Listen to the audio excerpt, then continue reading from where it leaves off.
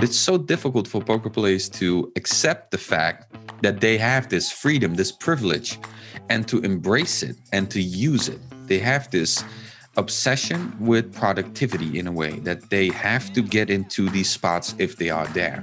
And I don't really think it's connected to EV or money. It's more connected to that, almost that feeling of guilt of not doing something. Like not doing something feels off, feels guilty. It gets this minor underlying anxiety of I should be doing something, but I'm not. And I feel bad about that. Hi, it's Renchix. The following is my conversation with Coach Bahman. What are some of the common struggles poker players are facing and how to deal with those? How to get better at goal setting? How to get most out of the freedom poker affords you? How to find time for yourself? How to tweak your habits for best mental performance? How to deal with the fear of missing out? And, well, I could just keep going. The bottom line is, I'm sure there's something in this one for you. Timestamps are in the description, and I'll share my key takeaways on my newsletter, so make sure to subscribe to it.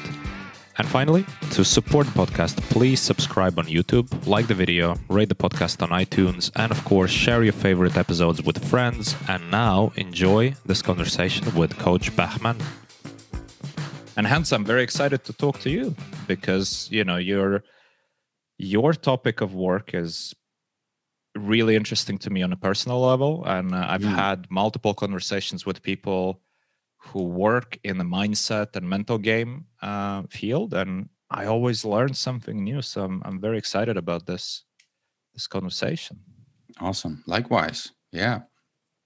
Of course, you know, with that, my experience of being a counselor for, I think, close to 8 years before I went into my own business, high performance coaching, and expanding into that world where I basically strictly only deal with high performance mental game professionals or people in business, which I think are almost the same people, right? So I think that will be the main topic that I'm passionate about, intellectual giftedness within that realm of high performers. I've coached and counseled teens, kids, adults who are also not highly intelligent, average intelligence, even kids in special education who were below average intelligence. So I do have a broad scope of experiences. I started as an inner city youth worker on the streets, dealing with crime and drug dealing and stabbings and craziness and gang violence. So I really did the groundwork. I think that's really what makes my perspective unique, because I came from that environment as a kid, dealing with petty crime and making bad decisions, growing up to become an example for these young kids, and then eventually growing into a world where you really don't hear a lot about stabbings and shootings and killings, right? In crypto or poker or business. It's rare. It happens, but it's rare. So the problems are different, but they're as valid. Right? They're as valid as poverty or shelter or safety. Or they're definitely as valid, and they experience, and people experience a different set of problems with the same intensity. So, yeah. How did you actually start in that path, working with the youth as the counselor? How did this happen? Well, I was always, the interesting part of that is that a lot of coaches say, I was always the guy they went to talk, and they came to me and I talked to them, and I was very, I was like a therapist for everybody. I was not. The reason for that was I was very isolated and very quiet and silent about my emotions. And that's because I didn't really know how to process my own emotions, let alone other people's emotions. So I didn't let people in. And I had a very clear set of boundaries when it came to that. So that was, even more reason for me to be so surprised when I found my passion, because I absolutely did not expect to find it within coaching or helping other people. But after a couple of failing startups where I lost a lot of money, I eventually went to school because of a lot of pressure of my fiance. Hey, you know what? Maybe just get a degree. You tried a lot of startups. You tried a lot of stuff. Maybe you're just a kid who needs to go to school. And I think I was 20 back then. And I said, you know what? Maybe you're right. Maybe I am that guy who just needs to go to school, stop reading millionaire quotes on Instagram, and stop, being delusional and chase this high stakes poker dream or whatever dream I had back in the day. And the problem with me was I was fairly successful in things that I did, reasonably successful, but never to my content. I was never happy with the success that I was achieving because I was chasing the wrong things. So when I was eventually 2021, I started event management, like hosting event. That's a study in Holland. And really no interest specifically in events, just something that I picked up because I thought, you know what, I got to do something. And really nothing is interesting me. So I went there, and there was one time where my teacher told me, you need to find an internship. And obviously I was not looking for an internship. I left at the last minute. I was procrastinating. And they told me, you go to this youth center here in the old city where you grew up. You know the guys there. You just go there and do your internship. I already arranged it. You can start tomorrow. All right, whatever. If this gets me the degree, fine. I'll go on. Who cares? So I went, and I saw this guy who became my mentor and who coached me and guided me and saw something in me that I never saw in myself before. And he told me almost from day one, you're going to be the new youth counselor here.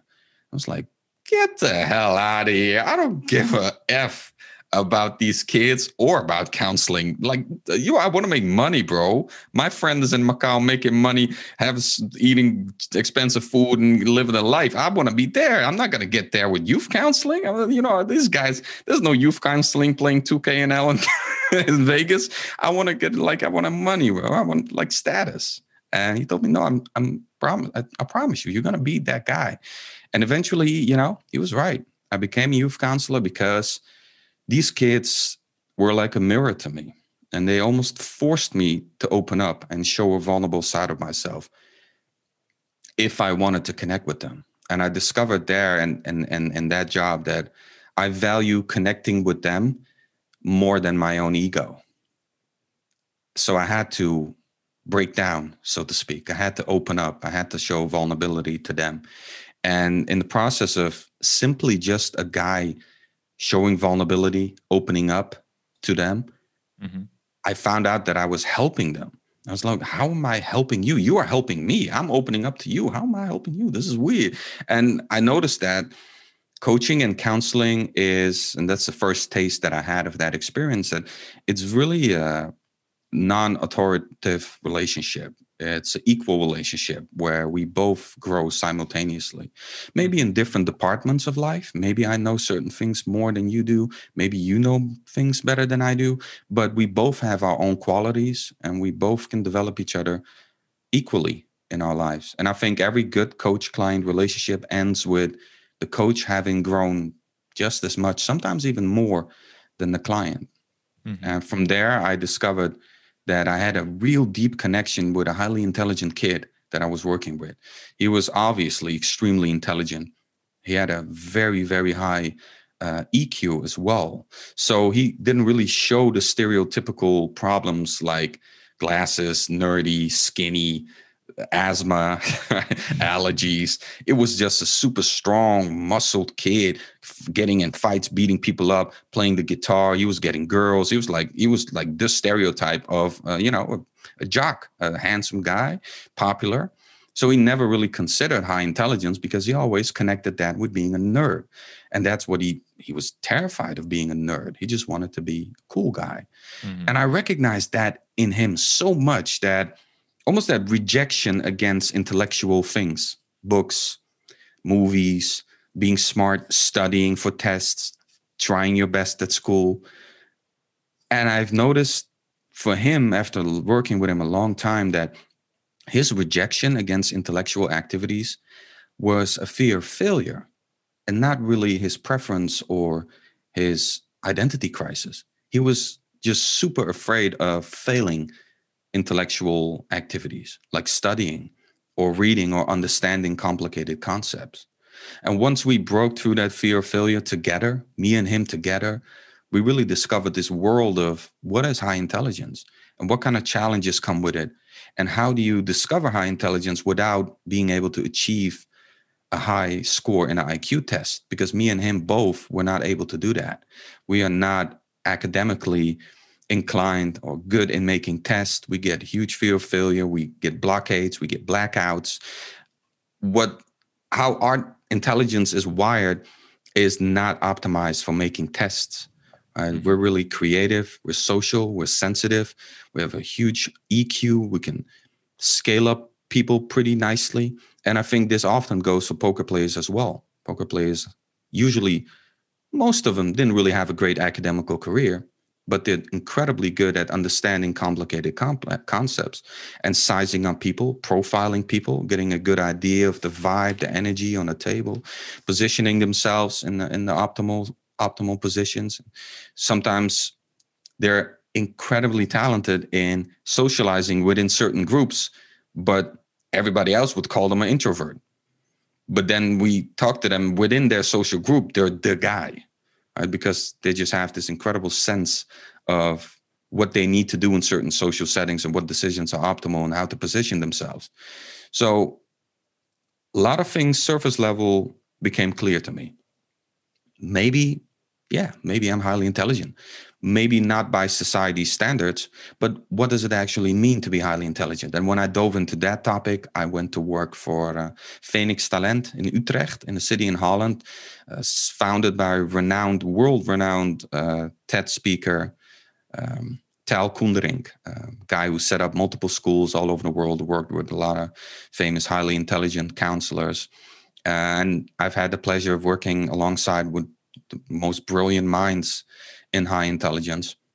And from there, I decided, you know what? I think there's a huge group of people like me, 28 and up, 30 and up, who don't actually know they're highly intelligent, who maybe are too humble to admit it, or have this fear of failure when it comes to complicated intellectual concepts, or just never had tested. And they've always been told that they were not smart, they were average, or maybe they were stupid. Right? So they've internalized a lot of things that they've heard in their past. And I felt this group has to be bigger than just me. And that's specifically the group that I wanted to help. Wow, so many questions out of this, Please shoot. this little story. First, let's circle back to the mentor, because after that, I want to dig deeper into your work specifically. But I found it very surprising that somebody could see the potential in you and tell you, listen, you're going to be the counselor here. I promise you, even though you showed, well, at least to yourself, you had no clue, no inclination. What do you think that this mentor of yours, what did he see in you? Well, first of all, he had an incredibly positive, borderline naive outlook on life, which I think is incredibly inspiring, which I honestly copied from him. When I hear a story from a poker player or other client, no matter how dark their story is, I always find these sweet spots, this light in their story where they're like, what the hell are you talking about? My life is shit. I'm addicted. I'm tilting. I'm gambling. I'm losing in poker. I no longer have passion for poker. I lost my girlfriend. And somehow I still find light within that story. And that's what I think he found as well.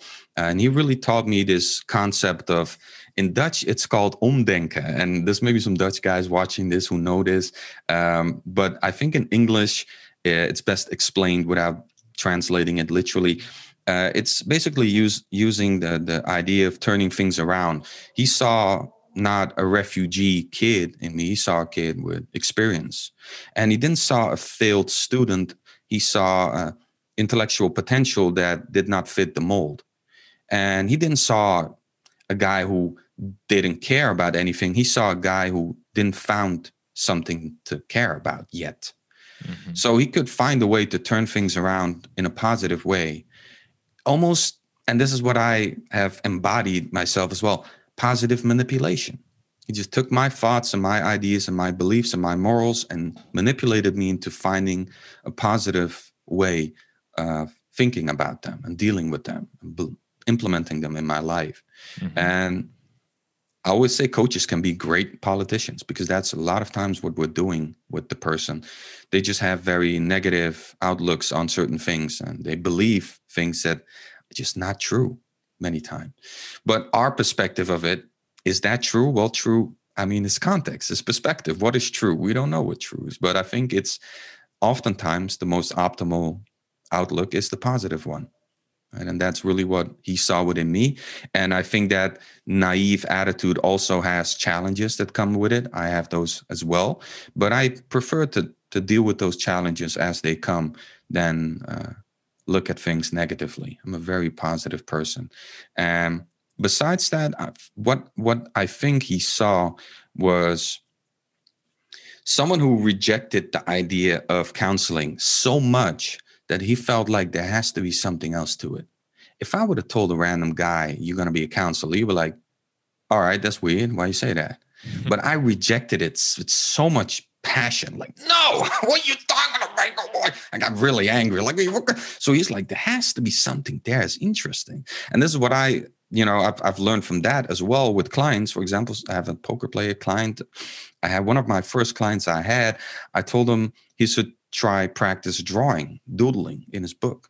And he rejected it with so much force and passion. I was like, damn, maybe there's something there. That's interesting. I mean, if I talk to a regular person and ask him to make a drawing, they won't get angry. They're like, I don't know. But he really got angry. And I'm like, okay, maybe there's something there. And he saw that. I really credit that to him, that he saw that I passionately rejected something. And I think there's always something there if you either passionately agree with something or passionately reject something, right? We're touching something that is part of your set of values and beliefs that you have.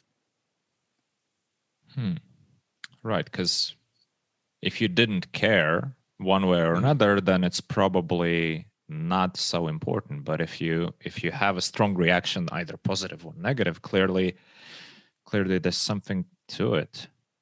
So what is intelligence? You've mentioned high intelligent multiple times. I know it's a vague question, but I think it's a question I need to ask, because I believe everybody has their own idea of what intelligence is. And from the story you described about this guy who you deemed to be very highly intelligent, yet he was behaving very as the opposite, right? And to himself, he didn't consider himself intelligent because he had some sort of an idea about how an intelligent person looks like, and it just wasn't him. So what is intelligence? How do we best define it? What I'm really trying to do is redefine it, actually, because I think we've been going at it too scientifically. I think intelligence is an experience of life. It's not a number of an IQ score. It's not your scores on your test. It's not how fast you can memorize things or how many books you read or how many things you can store. It's an experience of life, really. And that experience of life varies from person to person. But if we talk about just raw intelligence, I think it's potential and capability to achieve a certain level of mastery in a topic that is aligned with your goals and values.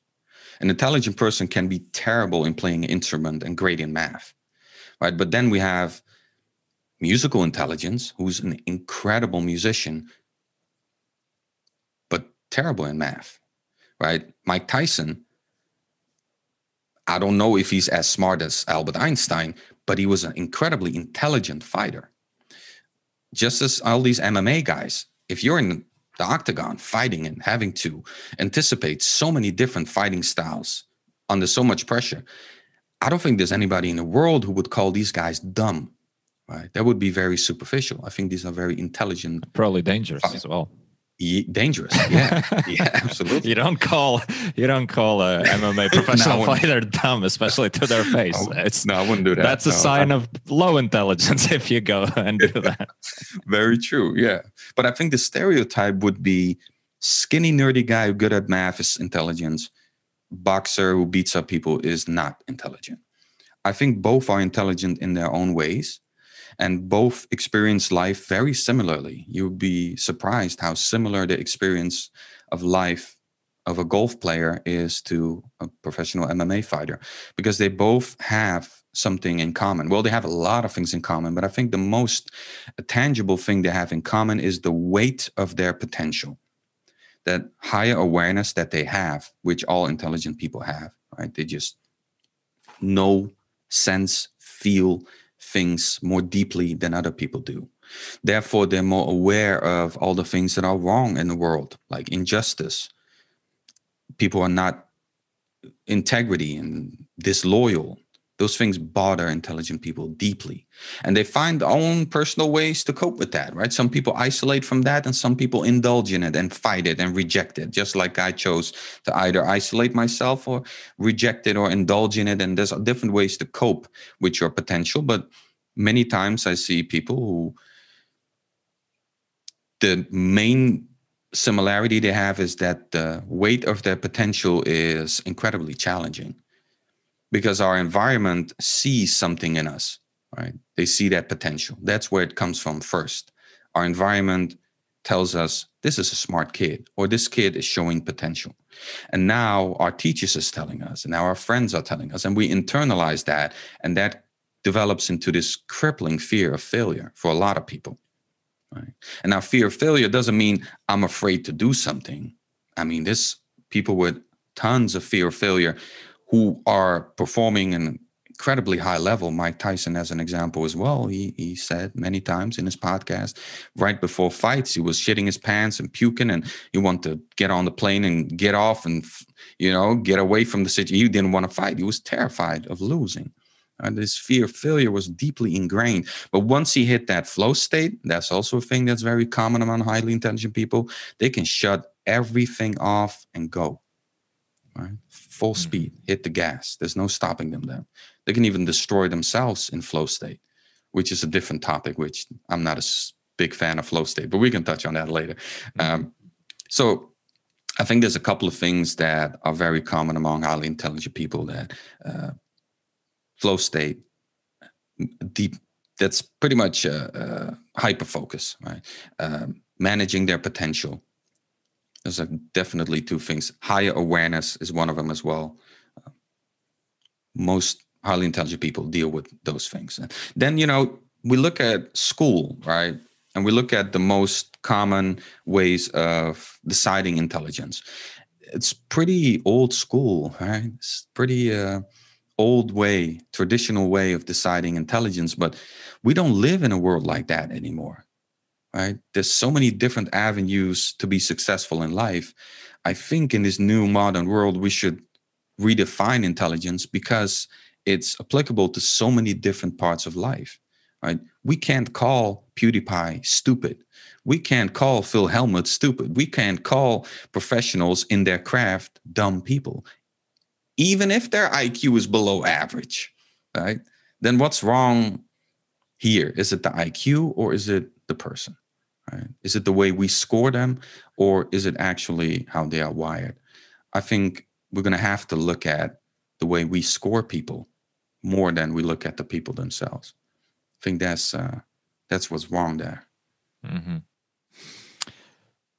I want to take it in two directions. I think we're going to have a big discussion about scoring people and scoring internally, like an internal scorecard, because that ties in with a lot of other things like fear of failure, fear of success in some ways. But first, before we go into that one, I want to touch upon this weight of their potential that you mentioned multiple times. That, highly intelligent people feel the weight of their potential. That implies that they find a niche, right? Pretty much, because let's say that intelligent kid who was just running around and, doing the gym or whatever and getting all the girls without realizing that he actually is a super smart kid in many ways and could actually achieve something. If he doesn't set this weight of potential, he doesn't have high expectations, there's really no weight of anything, and that's why a lot of intelligent people, I would assume, run away from these problems by just pretending that, oh no, I'm no good, I'm not good at math, I'm not good at this is not my cup of tea, I'm not going to do this. And eventually you say no to enough things and your life is easy because nobody expects anything of you, including yourself, and you're not forced to do anything. So how do you think about this? Because it seems to me, especially thinking about the younger people, and you worked with the youth before, to figure out what you should be doing in your life. Well, first of all, good luck, right? Because it's a really tough endeavor, and very often we are just led into specific fields because of our background, because of our friends, family, hobbies and interests, etc. And we just end up on some path without giving it too much thought. Most people choose their university even with just like, that sounds like a nice topic. I'll go see what happens. How do you, so first of all, what do you think about all that? Do you help people figure out what is it that they have potential in, and what is it that they're good at, and what is it that they should be doing, really? Interesting. The answer to that is no. I don't help them figure out anything. All of the answers they have are inside of them. They're just blocking themselves from accessing them. I, in no way, will be able to help a highly intelligent person who is maybe 40, 50 IQ points higher than me and richer than me and more successful than me find answers that I have for them. I think that's delusional. This person has their own answers. They're just holding the answers away from themselves, sometimes consciously, sometimes subconsciously. Right? And there comes that positive manipulation in again, because we're just trying to reframe beliefs, reframe thoughts, ideas, values in a more positive way. Right? Oftentimes, we're very inclined to just look at things from a negative perspective because that lowers our expectations, and we won't get disappointed and we won't get hurt if we always expect the worst from ourselves and from other people. But once we set a certain expectations, now we have to reach it, and now we're in a position to fail. That's scary. And everything that is connected to failing is scary. And that comes from childhood. When you have a young kid, just as you say, when they grow up, they're going to make the wrong decisions. Absolutely. A lot of them. And there's an interesting concept here that's called the theory of positive disintegration from Kazimir Dabrowski. It's a brilliant mind who, one of the guys in high intelligence, it's Bible, man. I got it right here, Living with Intensity, a Dutch translation. You can find his theory in that book. He speaks about positive disintegration. Very controversial, very interesting guy, very interesting life story as well, where he touches on the topic of a young kid, highly intelligent, initially does things for themselves, selfish, with no empathy, no regard for other people, right? Focusing on getting acknowledgement and love and attention from their parents and the people around them that they care about. And then they go to level 2. And level 2 is the place where you mirror and compare your values to your social group, your peers. And you notice, okay, I have a decision to make here. Am I going to dumb myself down in order to fit in the social group, or am I going to isolate myself? Very black and white, right? This is not this, a lot of it is gray, but I'm talking black and white now. I'm going to isolate, or I'm going to dumb myself down. I chose to dumb myself down. I didn't isolate myself and, became a narcissistic asshole. I just chose for social and being a cool, likable guy. So in that decision, eventually we're going to have to deal with the consequences of our decision that we made. We're going to ask ourselves, who am I? Compared to these guys, who am I now? I have a sense that everybody has a good idea of who they are. I really don't know who I am. Or if we go the isolation route, did I did the right thing? Because I'm kind of lonely and depressed right now and don't have any friends. And I quit school at 16 because of my depression. So what do I do? Who am I? Where do I go? And these are questions that a young kid should not be dealing with, because they're dealing with questions that they don't have the answers to. They don't have the life experience to answer them. But because of their higher awareness and their high sensitivity, which also is usually connected to high intelligence, they are feeling this process more deeply and more intensely. All right. And then we get beyond level 3. This is now the place where emotions start to build up, or the build-up emotions start to come up, and we feel shame and guilt and embarrassment and anger. all kinds of dark shit towards our previous decisions and the person that we were. And we sometimes try to run away from it, use drugs, use alcohol, just do something to process that feeling of inner conflict that we had with the person that we were. And here's the pivotal moment of the theory that Dabrowski talks about. We either recycle our problems until infinity, or we grow into the person that we truly are, the true authentic version of ourselves, with all the consequences that comes with it and all the fear and anxiety that comes with it. And that process right there, going from these dark emotions and shame and embarrassment towards the person that we want to be, that we know we truly are, that process is dirty, nasty, bloody. You can get diagnosed with bipolar, depression, addictions, personality disorders, OCD, a lot of diagnosis, and a lot of them misdiagnosis as well, because the professional did not really take into account that this kid was highly intelligent. So they did not assume that this is a part of their personal development, which every highly intelligent person goes through. And now level 5 is Buddha, right? We just don't think about our values anymore. We just live our values. And people from a mile away can look at us and think, oh, that guy's, he's standing for what he believes in. He's truly aligned with himself. He's present. He's comfortable. He has inner peace. And the interesting part is that level 1, the selfish part, right? The selfish part of our development where we just focus on ourselves. And level 5, where we become kind and empathetic, and loving and caring, and also think about adding to our friends and our social group and the world instead of just taking. Right? Those are both levels where we don't feel any inner conflict anymore. So where I try to get the client to is guide them through a place where they don't feel inner conflict anymore. And not because of selfishness and because they're hyper focused on a goal, right?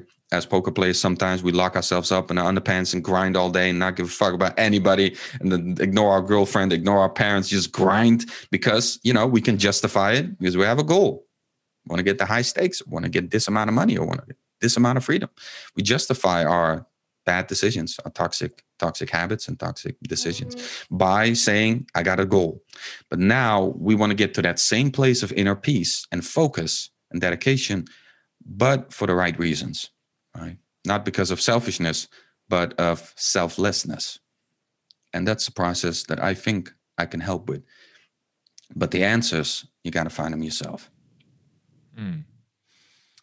Can you tell me a bit more about your experience working with poker players? What are some of the common struggles that you see? Obsession, really. It's either obsession or it's nothing. When it comes to studying, when it comes to volume, all these decisions that they make, right? Even self-improvement and meditation, exercising, all these things that are, I think there's two main problems with that obsession. One is that it's focused on improving results within poker, which I don't think is the right move. We shouldn't do anything connected to poker just to improve our results. We should do it because we want to become better people. We want to become a better version of ourselves. We want to become more happy and more at peace with ourselves. And in that process, we'll become a better poker player with better results. But if we only hyper focus on our results, then when our results are down for whatever reason, could be variance, could be a strategy, then we're going to feel like we're the failure, right? Instead of, it's just this little part of my life I'm not doing well in. But look at all these other parts. I'm losing weight. I'm building relationships. I'm having friends. You're doing the podcast. If you would just right now value the quality of your life based on your poker performance and your volume, then maybe you would feel like I'm not doing that great. But you're also taking account. I'm doing good. Oh, well, there you go. Beautiful. But I mean, I totally you have to take see your point. Yeah. Yeah, you have to take into account the podcast and the things that are happening here as a part of your journey to happiness, because that's the end game, right? The end game is happiness. End game should not be productivity or feeling like we're busy all the time. So I think that's an issue with. And the second issue is that this is what I see a lot with the obsessive behavior with poker players.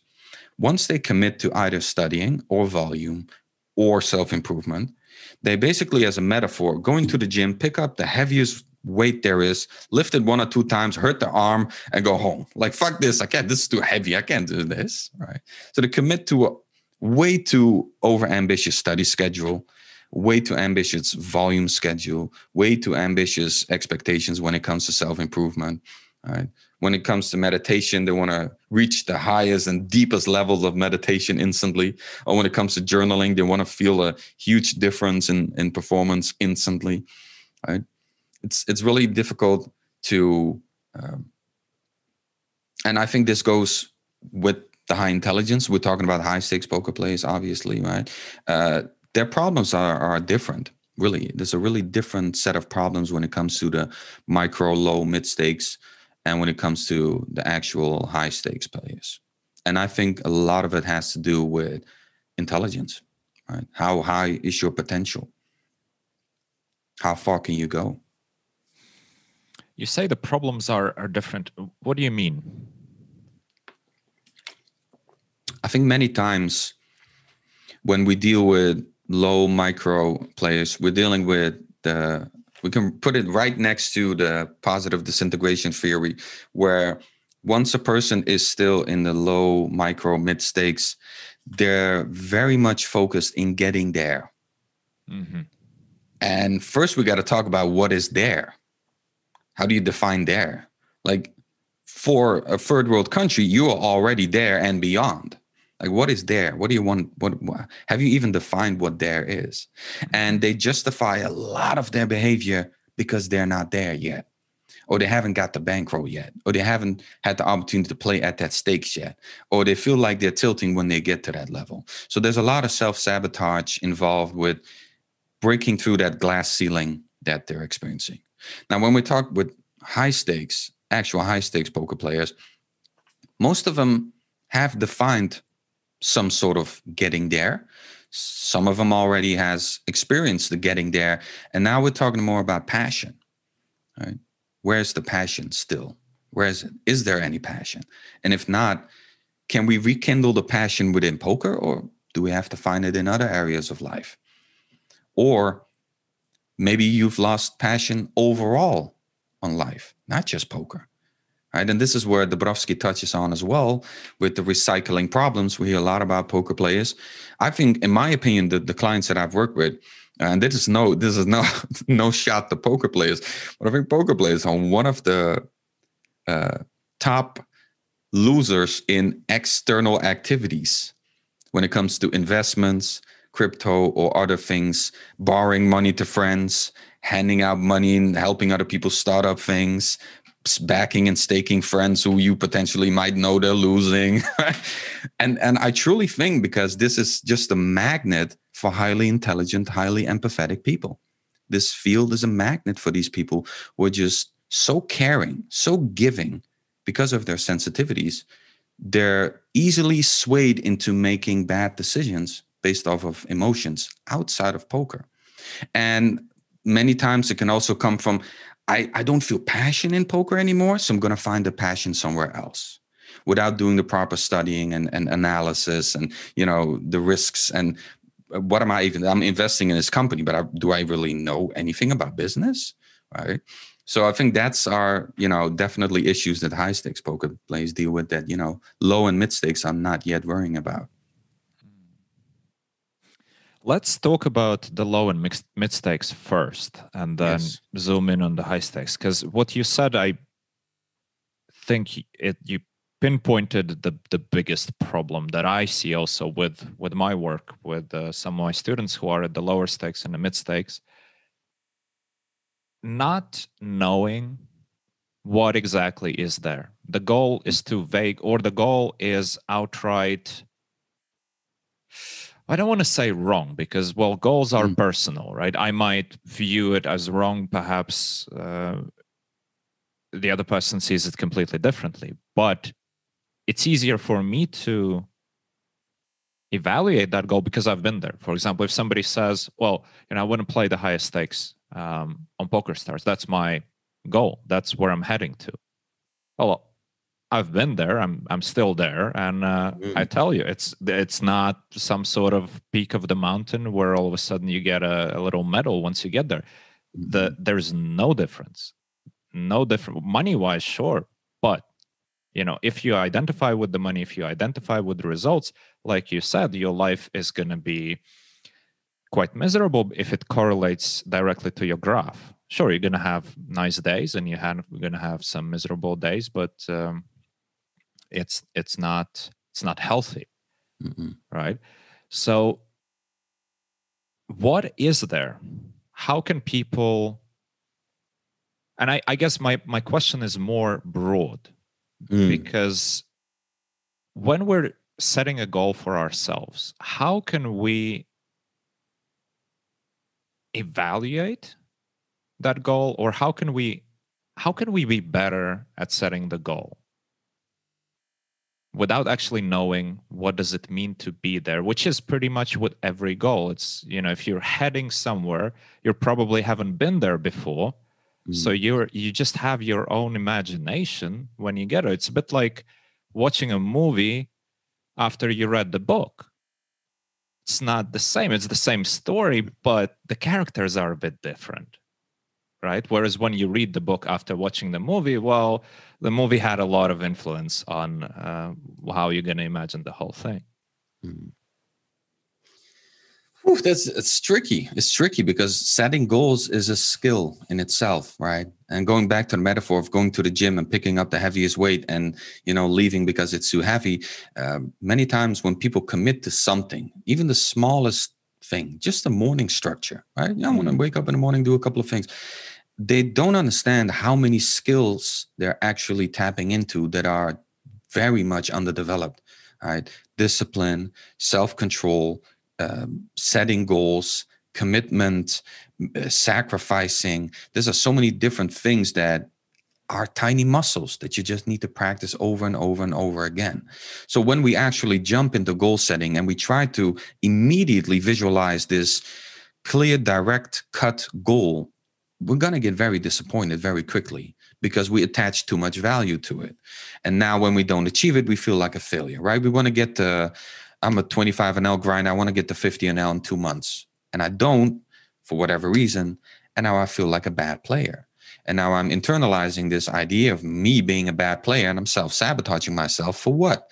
Just this, narrative that I've created for myself. And I think that's unnecessary. It's great if it goes well, obviously, but there's a big price when it doesn't go well. So I think it's more the main advice that I give to players who, 10, 20, and I give like 15 or 10, 30-minute free sessions. People just come to me for short talk, and I talk with everybody. I don't, check if they got money first. I talk with everybody. I'm cool with that. So when a guy from 50 NL, 20 NL, 10 NL, 5 NL, last week a guy on 2 NL talks to me, I always tell him, we need to focus on your attitude first. And there's a lot of information out there. How do professional poker players live their life? How do they behave? And what is the traits, so to speak, of a professional poker player? Are you actually practicing these traits?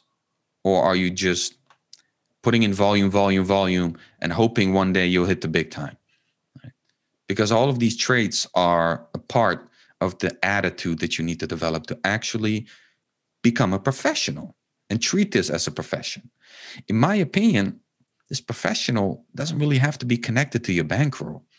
If you treat poker as a profession and you dedicate yourself to it and you're able to make sacrifices and prioritize it in your life, which I think is also a main challenge, right? Actually prioritizing something, then in my opinion, you're on the way of becoming a professional.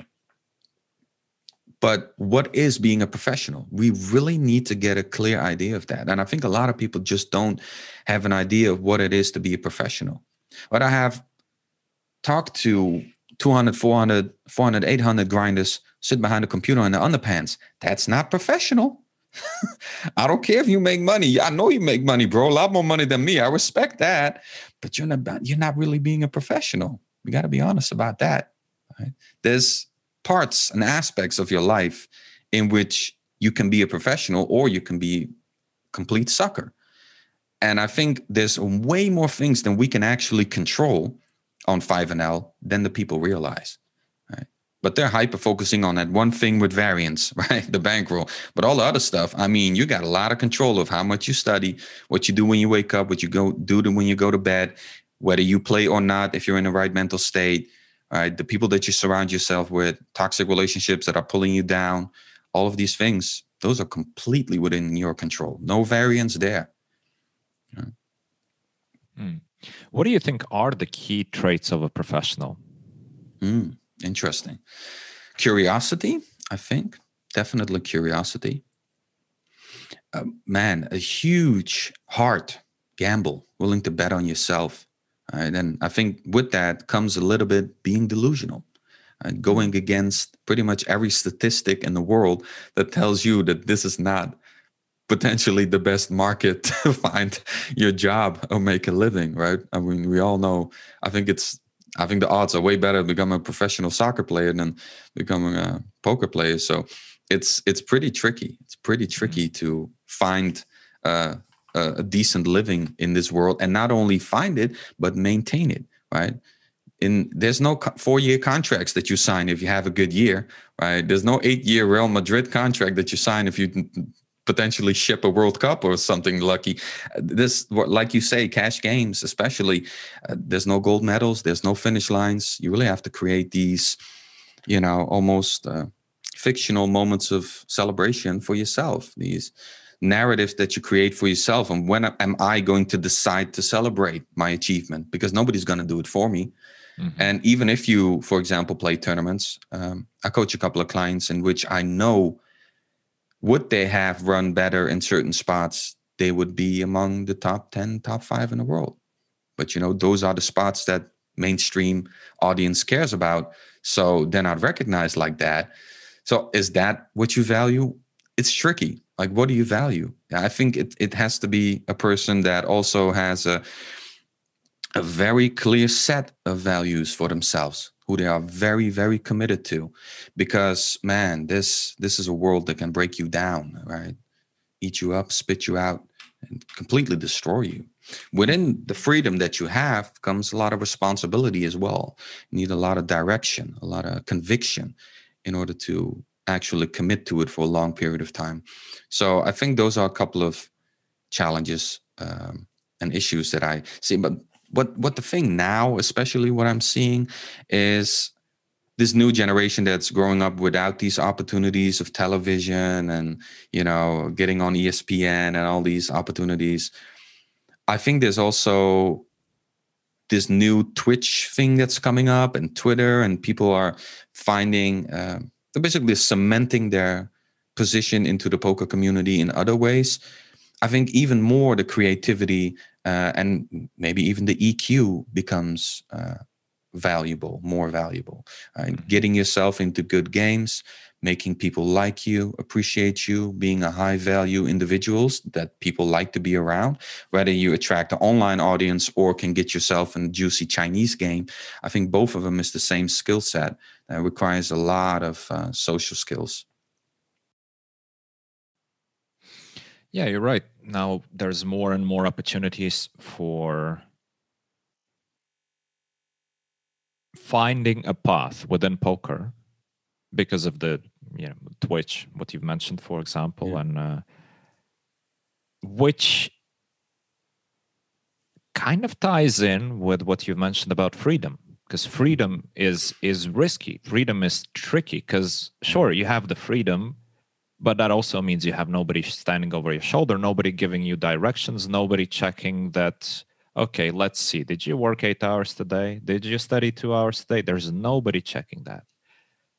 So you have to find the structures yourself. You have to find the motivation yourself. The processes need to be set by yourself. There's nobody else doing that. So what do you think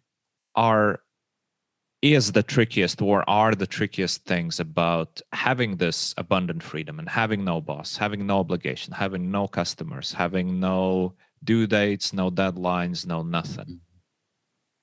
Well, most of the time, professional poker players are much more nasty to themselves than any boss you can imagine. Their self-talk, negative. Expectations are through the roof. the demand of themselves to perform over extreme long hours, not knowing how heavy and how intensive mental performance is, and not knowing the impacts of that mental performance, not knowing how much emotional bleeding is what I call it is between poker and life, where just a minor social interaction with a person that pissed you off can just push you 1 inch faster into that tilt. And now we have, tilt on the table, and now that tilt on the table is going to push us 1 inch faster into that argument with our girlfriend, and it's constantly feeding each other. And it feels like when one thing in life is going wrong, everything is collapsing because of the lack of structure, right? We don't have anything else to fall back on. So just one minor thing feels off, and now everything feels off. And combined with that high sensitivity, I think it's tricky. The snowball effect, super dangerous, and it's extremely difficult to break it if you don't have a feedback partner in that process, whether it's your manager, your coworker, or somebody. If you don't have that feedback mechanism in place, the emergency brake, so to speak, like, bro, you are spiraling out of control.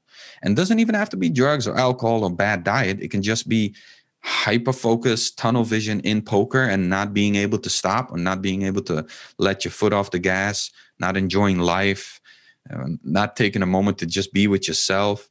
And what I also see with a lot of poker players, and if they watch this, they'll know I'm calling them out, that they spend time on everything except on themselves. Everything gets priority: poker, podcast, interview, staking, backing, whatever. Everything gets in the schedule, on the phone, on the screen, notifications everywhere. But when do you have like a 1 hour, 2 hour block scheduled for yourself? Just for yourself, to do things that you enjoy. Not decompressing from a long poker week, right? Not disconnecting from poker because you grind it too much. No, just for yourself. I think those things come with freedom, man, and they're tricky. And I think you can help a lot of it by, getting a good group of friends around you, accountability friends, not only poker friends, but friends that you can feel safe enough to discuss emotional topics with. You can actually feel safe enough with your friends to tell, bro, I'm just feeling very negative and dark today, and I need someone to get me out of it. Can you talk with me, please? That's the quality of friend that we need to be looking for if we have to deal with this madness of freedom all the time.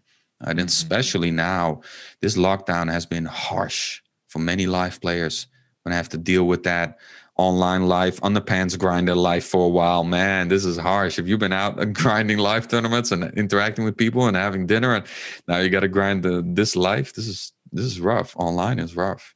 And I really think for online, the whole mindset concept, and I'm not going to, separate the two because, poker is poker, but I think the online audience, for them, they're definitely a risk group who are alone, easy to get isolated, easy to get in your own thoughts, in your own head.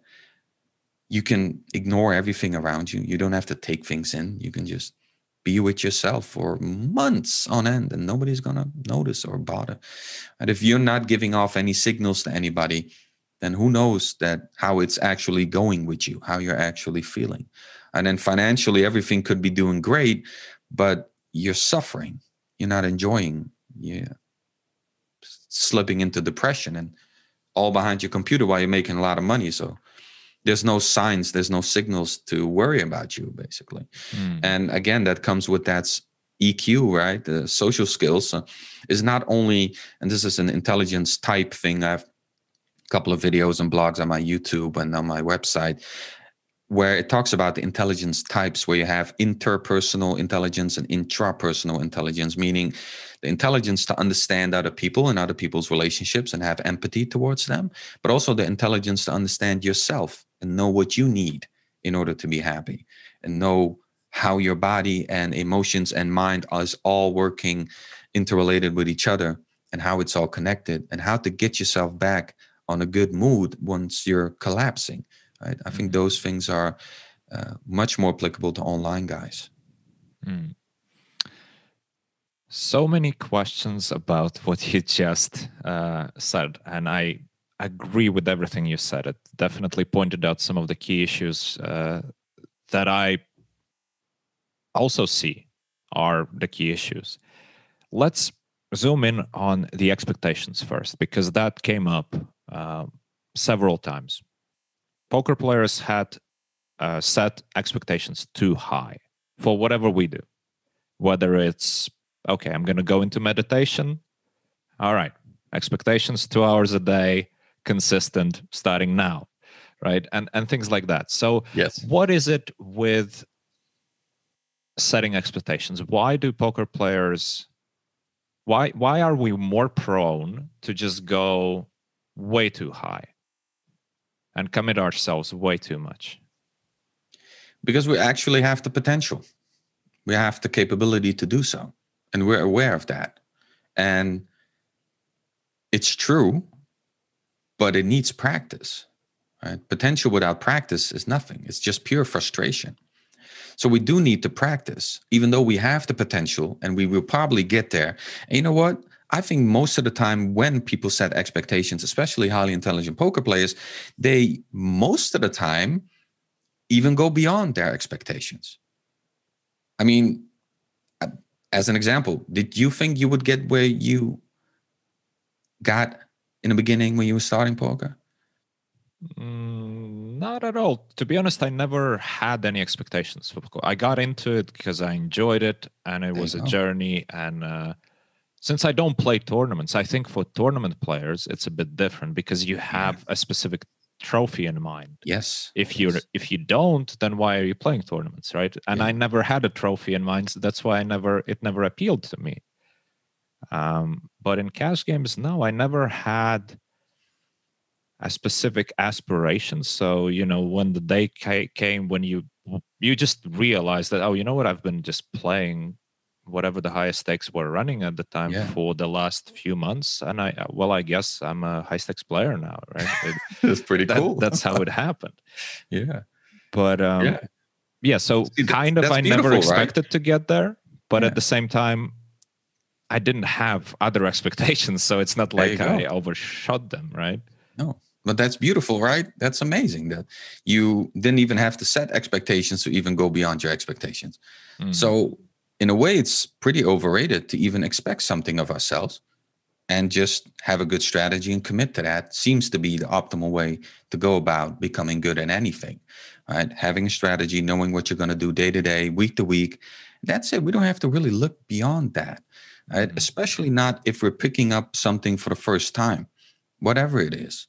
And I think the expectations thing is most of the time internalized because of the high sensitivity at a young age, right? And that doesn't have to be a major childhood trauma. And this is what I really want to overstate when I talk about high sensitivity in young age.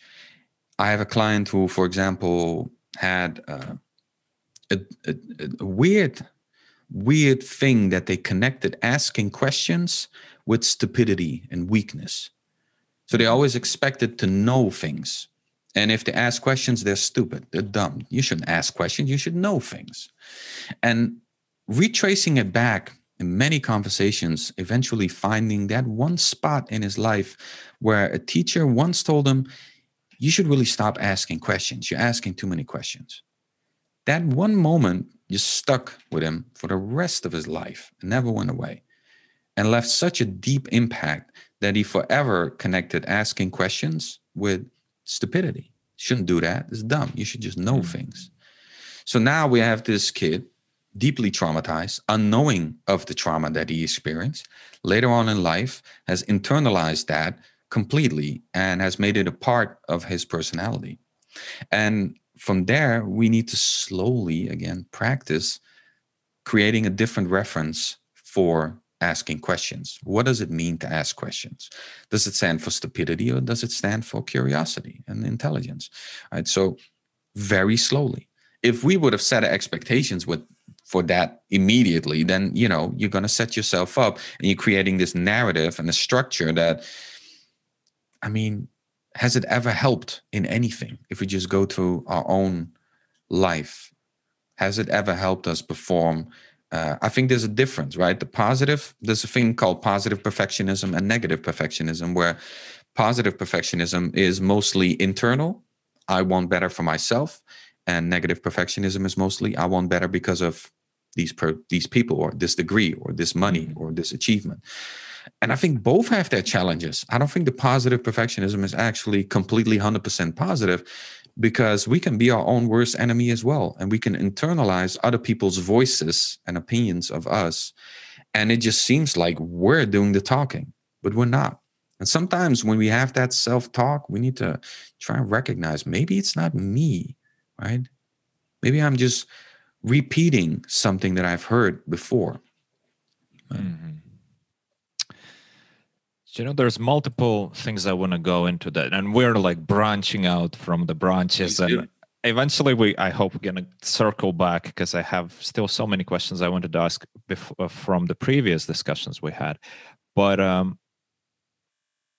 actually, before we get into any questions, you asked me about my expectations, whether I reached them or overshot them or whatever. And I realized when I described to you that I didn't have specific aspirations to reach a specific stake or something, I realized that I did have expectations which developed over the years. Obviously, I've been playing poker for 13 years now, or probably even more. At some point, I guess I developed expectations in regard of poker becoming a healthy part of my life. Right? That was my expectation, that I can actually have, well, it's called a happy life, which is not a great definition of what I exactly am trying to explain, but a life where poker is a part, and just a part. A part that I enjoy, a part at which I can express myself and where I can grow, etc., etc. But it's just a part, so that it's not an overwhelming obsession with just the one thing that matters and nothing else matters, right? So I feel like I achieved that point at some quite a few years ago now, and hence that progression to yet higher and higher stakes, that happened just naturally as a function of just doing what I set out to do, having poker and my routines and routines for study and playing in such a way that I don't burn out. Because I did have a lot of experiences in my especially early years of career of complete burnout, of complete obsession, of unnecessary. And I can't stress enough just how unnecessary those 14, 16, 24-hour sessions were. At some point, I think I played, that was in a live game, 32-hour session or something ridiculous like that. I was actually proud of it. I was like, yeah, I did it. Why? What was the point? Like, what was the point really, right? Because to be honest, okay, that session was good, but then I have to sleep for like 2 days. Yes. Right? And I mess up all sorts of things with my health. And what are the costs of that? Was that extra profit really healthy if down the line in a couple of years' time I actually have to spend it on medical bills, right? Yeah. Absolutely. Good point. And I love that you state, I want to have an expectation that is within my sphere of control, right? Because you really can't control how fast you get to a certain stake or how fast you get to an X amount on your bankroll, but you can definitely control if you are making poker a healthy part of your life. That's completely within your control. And I think that's super important. And that's what I've been trying to do as well the last couple of years. Ever since I started my company, I went through the same roller coaster as everybody goes through, even me as a coach, right? Sorry. Burnout, obsession, work too hard, commit too much, sacrifice too much.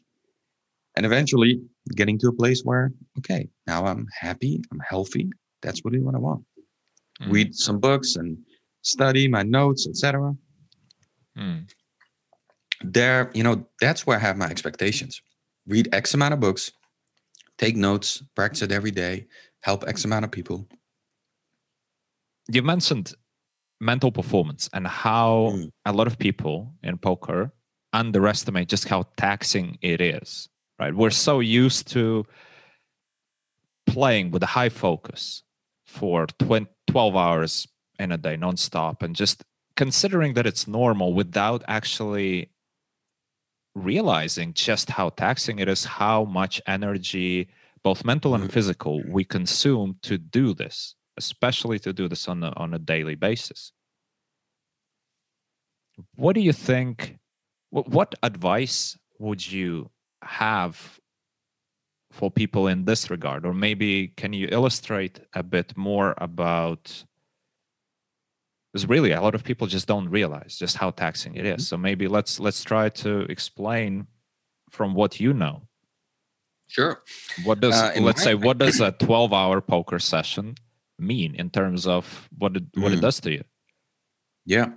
Well, obviously we're going to talk about mental and physical, right? We're exhausting ourselves, our brain, and we're exhausting our body. Sometimes we're using some stimulants, mix it up with some caffeine or some other stuff that helps us stay awake for longer periods. And we're basically putting our body into a high stress performance. So we're just running on stress as a fuel, which we all know is not really healthy. In pretty much every disease that you can imagine can come from high stress.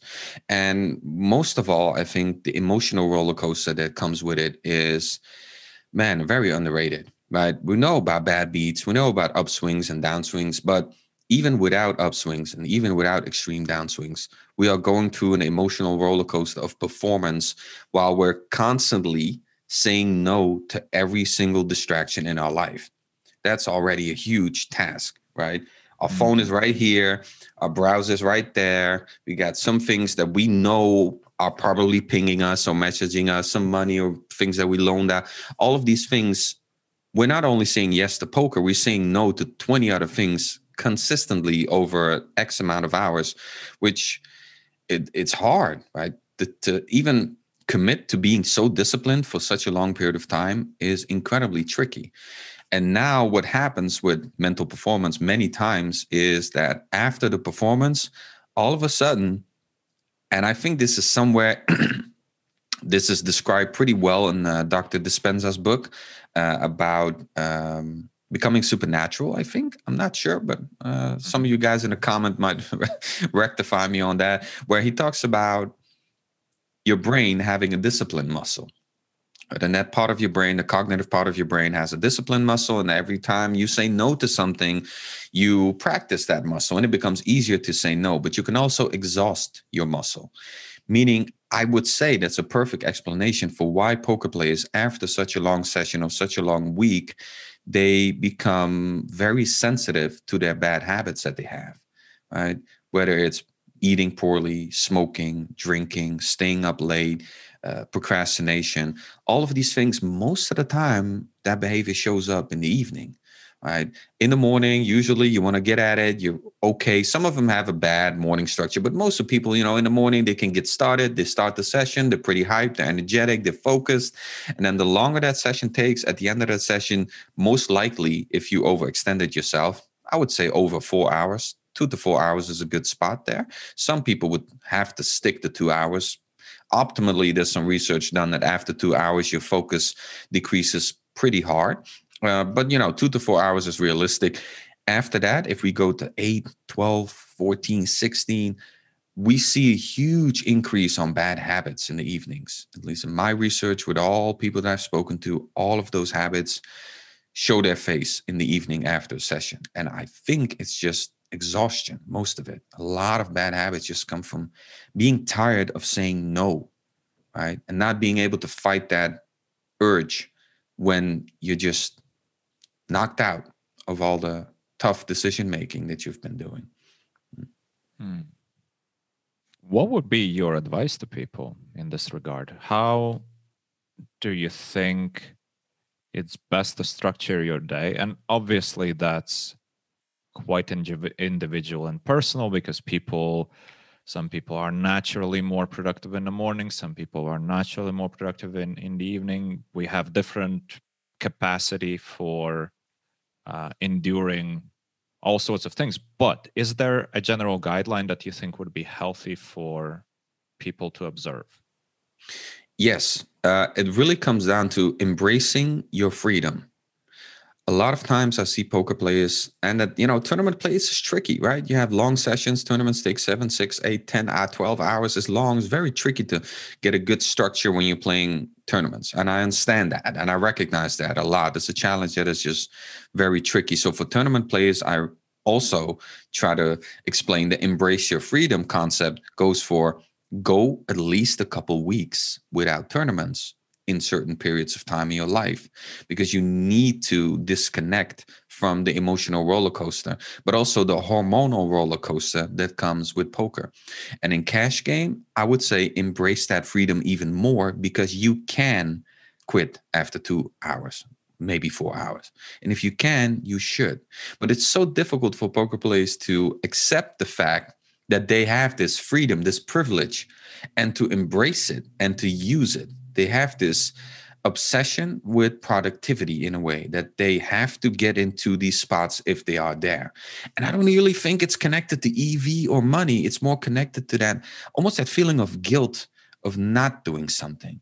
Like not doing something feels off, feels guilty. It gets some minor underlying anxiety of I should be doing something, but I'm not. And I feel bad about that. Should I just go play poker? I guess if I do that, I feel better.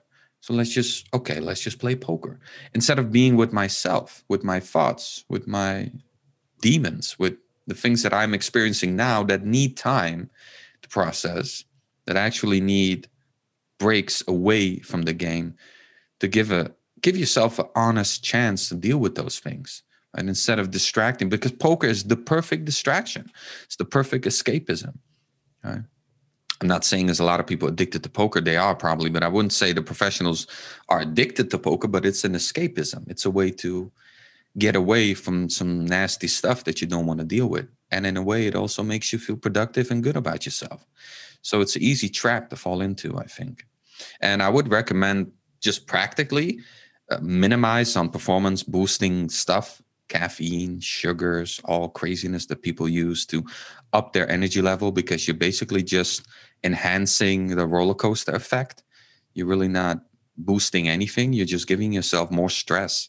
And stress, I mean, we have enough of that when we're performing. So do we really need more stress on top of that? And I'm a big fan of minimizing caffeine and sugar as much as possible. Diet is huge as well, super underrated. Eating well is such a huge edge on your opponents. You have no idea. If you eat well, I mean, compared to the people on your table, I would bet a lot of money that half of that table is not eating optimally. So if you eat well, man, that's a huge step forward. And exercising, major exercise. Yeah, major key as well there. Exercising is huge, just for your especially for people who sit on the chair all day, like posture, getting some testosterone, some extra confidence. Yeah, there's a pretty big, especially for stress reliefs, some good hormones, endorphins. Yeah. Well, we're definitely going to dig deeper into that. First, let's get back to what you described almost as a fear of missing out in a way, when why people, especially at the high stakes, I've been there myself with this feeling, and I know a lot of my friends are still occasionally experiencing the same thing of I can't take time off because the games are going to dry out at some point. I mean, Some I point. had the first time I thought the game's going to dry out, that was 10 years ago. Yeah, Right? So they're still here in case they're still here. in case you guys wondering, the games are still here. But People for are going to still like be 10 afraid years that they ago, I dry out. started stressing out and freaking out about, oh no, I can't go out today. I can't take a day off today. I can't take this vacation for two weeks. And if I do, I better bring my laptop with me because I better grind, because guess what? The games are drying out. And the higher you go in the stakes, the more important I think is to find that, or allow yourself to take that time off, because really that just becomes, you need to allow yourself, because you can afford it. Like the world's not going to stop spinning if you take, even 2 months off or something. And that's something that I remember from our conversation with Fedor Holtz.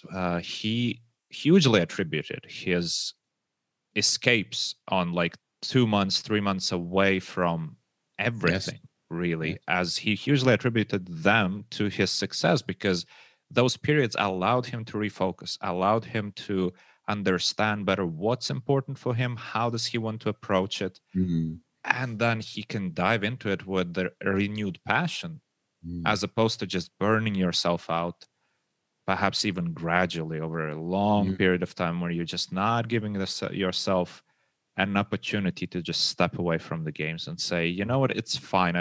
I know this is a beautiful game and it's not gonna, this specific recreational player is probably not going to be around for too long, but it's fine. I It's need fine. to put myself first. Mm. Doesn't mean that you should adhere to some strict schedules of like, oh no, I'm finishing my grind at 4 p.m. today. Sure, give yourself, when you are at the high stakes, you have to be flexible in terms True. of, sometimes you can wait for a game for 2 months and there's nothing, and then there's a Mm. 2 week period, but be ready for it. I would assume. I This agree. is Yeah. also one of the reasons why a lot of the high stakes players, they don't play the lower stakes. Let's say they don't jump into 2K PLO games, Mm. and a lot of people might think, oh, it's just because like its money is not significant. No, the hourly is still there. You don't want to be tired or Mm-mm. exhausted for the moment when it actually is game time and when you need to perform. Exactly. Yeah. So priorities, right? There's priorities. Saying no to things is powerful. Being able to say no, right? And that really comes with, again, embracing your freedom, coming at it from this abundance mindset where you'll be fine if this opportunity goes away and you don't take advantage. Mm, You'll be fine. There'll be 100 other opportunities. And if there will never be any other opportunity in poker and poker dies, you'll still be fine. You're smart. You're very creative. You can come up with ways to make a living. You're not an idiot. You've learned things, right? So I think that really comes with loving yourself and valuing yourself on a very high level, that you're just always going to be fine. You're always going to be fine regardless. This opportunity does not make or break you. And you mm, can let this one go and you can let the next 10 ones go as well. It's fine. You're going to make it. You're going to be fine. You're going to be great. You're going to be happy. But we need to recognize our other blessings as well, right? It's easy, especially if for highly sensitive people, they'll all recognize this very much. If one minor thing in their life is off, everything collapses. Just one minor thing, one tiny habit, or one thing that bothered you during the poker session, or one thing in a social interaction. If that felt off, everything all of a sudden feels off. And you feel like, man, I got to get back on track. I'm collapsing. This is what's happening. And then there's this concept, right? Hyper brain, hyper body, which talks about this. When the brain is hyper, so to speak, the body is hyper as well. So this is really interconnected, that you can even physically feel off because of your brain and your mindset being off. mm. Interesting. Let's get back to the topic, and it relates to what we just discussed. You've mentioned, or you described a situation where everything takes priority for a highly efficient professional poker player who prioritizes everything, and session, all the other, like the calendar, it looks like a Christmas tree and everything is planned out perfectly. But the question is, when do you find time for yourself? And I really resonate with this, and I still struggle to this day occasionally to just, after 2, 3, 4 weeks of madness, you look back at your past month and you say, well, what the hell? Because when did I have time for myself? There's all the demands and all the responsibilities and people pinging you with this and that and that. And occasionally, sometimes, if it's only somebody requires 5 minutes of your attention, but it's like 80 people, Mm-hmm. that's a lot of minutes, right? Nonstop. And it's never 5 minutes because you think it's going to be 5 minutes. It's not 5 minutes, Mm-mm. right? And with everything else. So how should people find Because it's not really about finding the time for yourself. It's making yourself a priority, or having the time for yourself a priority. How do you think about that? Do you have any tips on this topic? There's a couple of different strategies that you can use for a couple of different social groups in your life, right? I think the social pressure is immense, especially when it comes to close friends and family in your life, whether they need advice, money, or something else. That pressure is just huge, right? You don't want to come off as arrogant or unsympathetic towards them. So I think in that aspect, we really have to make people around us that we value a co-owner of the process that we're trying to achieve, right? We need to take them with us in that process and be as open and vulnerable as possible to them, as I do with my fiance. And I sometimes tell her, if you say to me, let's watch this Eddie Murphy movie on Netflix, I will most likely say yes. And most likely I am procrastinating my work that I need to do. So I would like you to help me in this process of getting my priorities right and ticking off my to-do list before I engage in these things with you.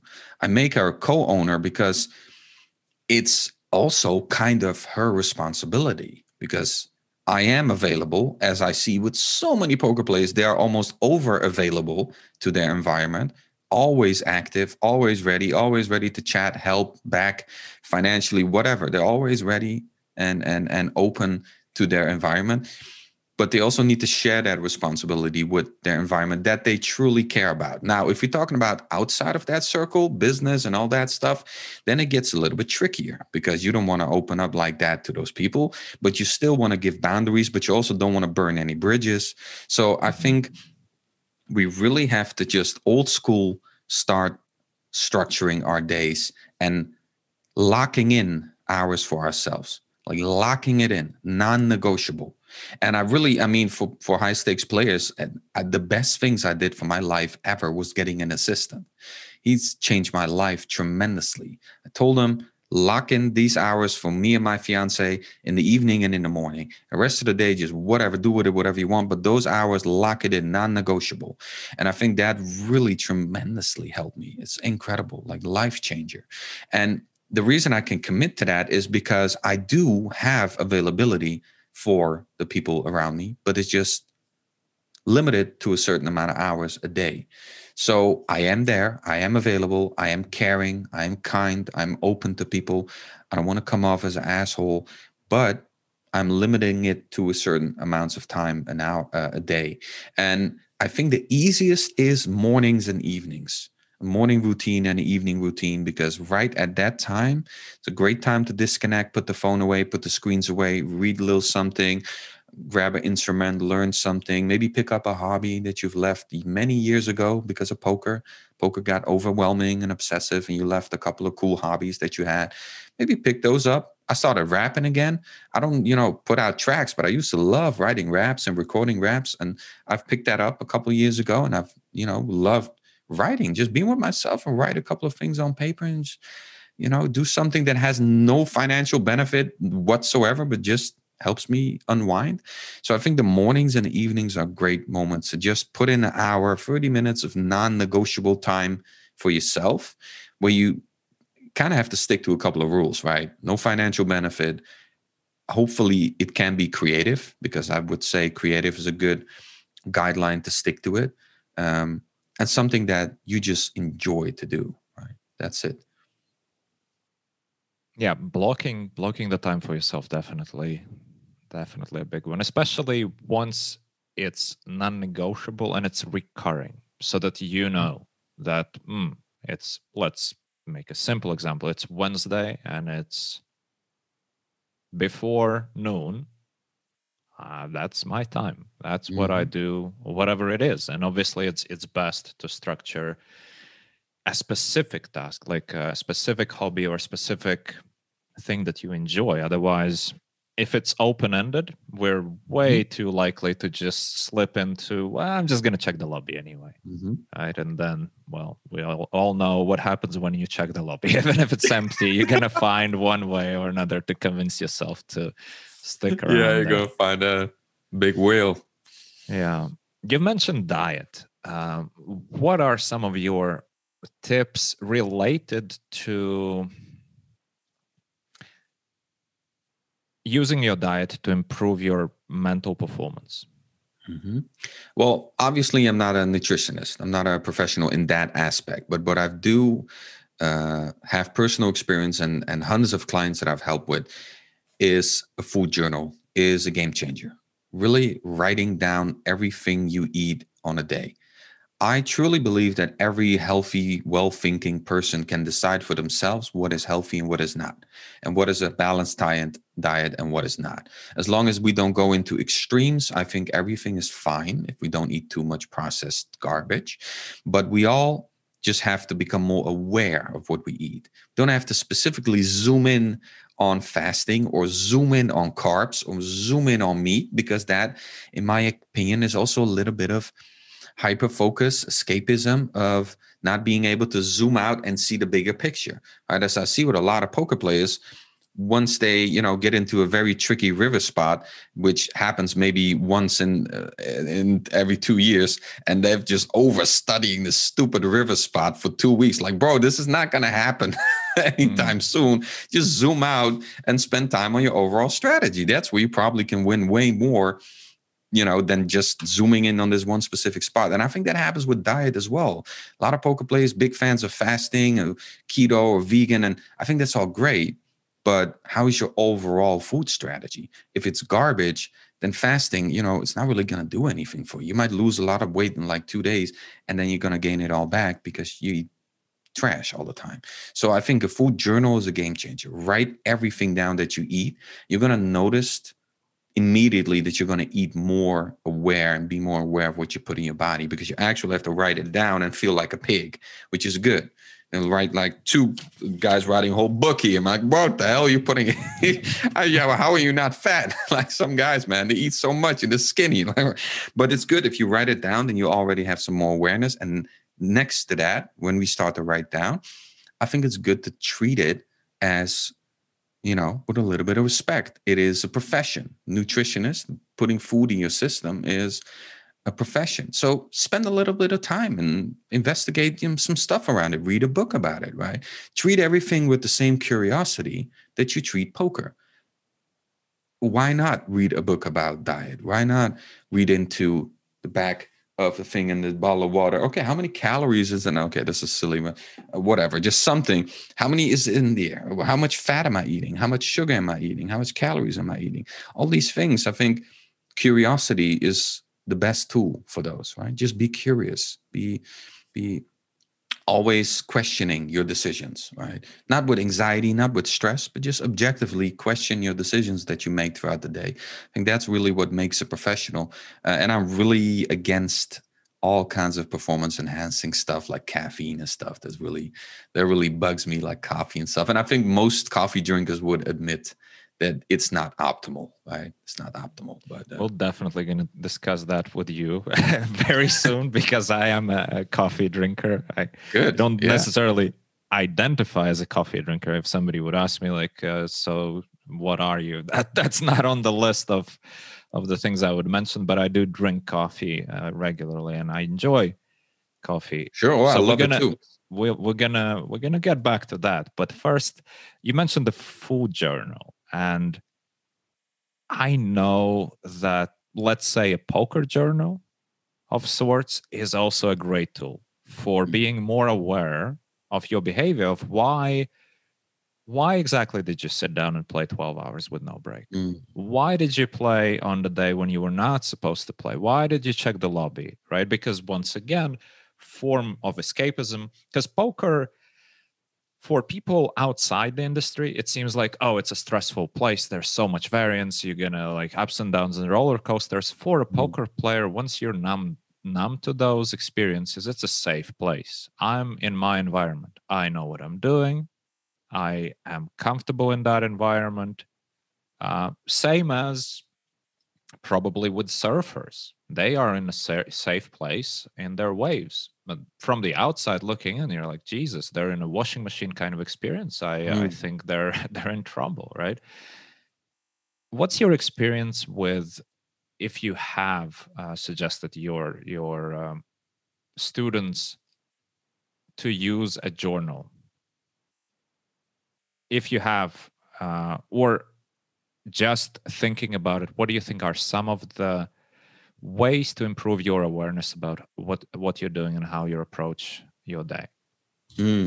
Well, there's different styles of using a journal, right? There's the superficial style of just writing down things that has happened, very practical, very surface level. But there's also a way of digging a little bit deeper into your emotions that are connected to it, your feelings, your sensations, your physical and mental experience of the whole situation or decisions that you've made, and the aftermath of these decisions. And can you maybe connect them to childhood, where you as a kid also shown some similar behavior in the past and now still are showing that similar behavior, right? Can you maybe recognize that inner child here and there where you're behaving almost like a child in certain situations, right? Reacting like a child in certain situations. So I think there's two different levels that you can go to, which I think both are fine. If you are not comfortable, jumping into the emotional level, then that's fine. You get there. I think there's a lot of value to get there, but I think there's also value in just the surface level journaling. And I think most of it, of course, is awareness. Obviously, we just need to we really need to become more conscious of the hundreds of decisions that we make throughout the day, thousands of decisions that we make throughout the day. And if we don't know it, we're not aware of it, we can't change it. So that's, I think, part of it. And another part of it, I think, is super interesting when it comes to poker players, is that I think the most we'll talk about just a huge ceiling that some poker players have to break through in order to truly get to that next level, right? Is that when you've tilted and when you've made some embarrassing decisions, are you able to emotionally withstand studying these spots? Or are you the type who just deletes all the hands out of Hold'em Manager? Like, what kind of type of player are you, right? Are you actually reviewing those embarrassing, painful moments, or are you just letting them be and putting them in the tilt folder and like, okay, that was tilt, right? I was tilt. I don't have to study that. That was tilt. I think that's interesting when it comes to journaling as well, because now we're going to have to review certain super embarrassing, weird, strange, unexplainable decisions that we made. But those are the most valuable, because in our heightened emotion state, we can learn so much about who we are, who we truly are, right? Instinctively, instead of this person that we perceive ourselves to be, right? In control, smart-ish, pretty disciplined. But what are we when we are angry as hell, or sad, or jealous, or envious, right? Who are we then, and how do we behave? And I think with poker, I see a lot of low stakes players, huge tilt session, just throw it out, put it in a tilt folder. That didn't happen. Let's just start tomorrow, fresh, right?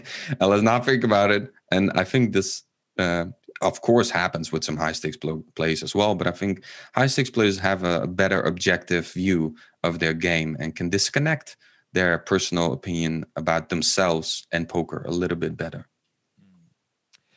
And I think it also has to do, at least in some cases, perhaps in the majority of cases, it's a problem of identity in a way.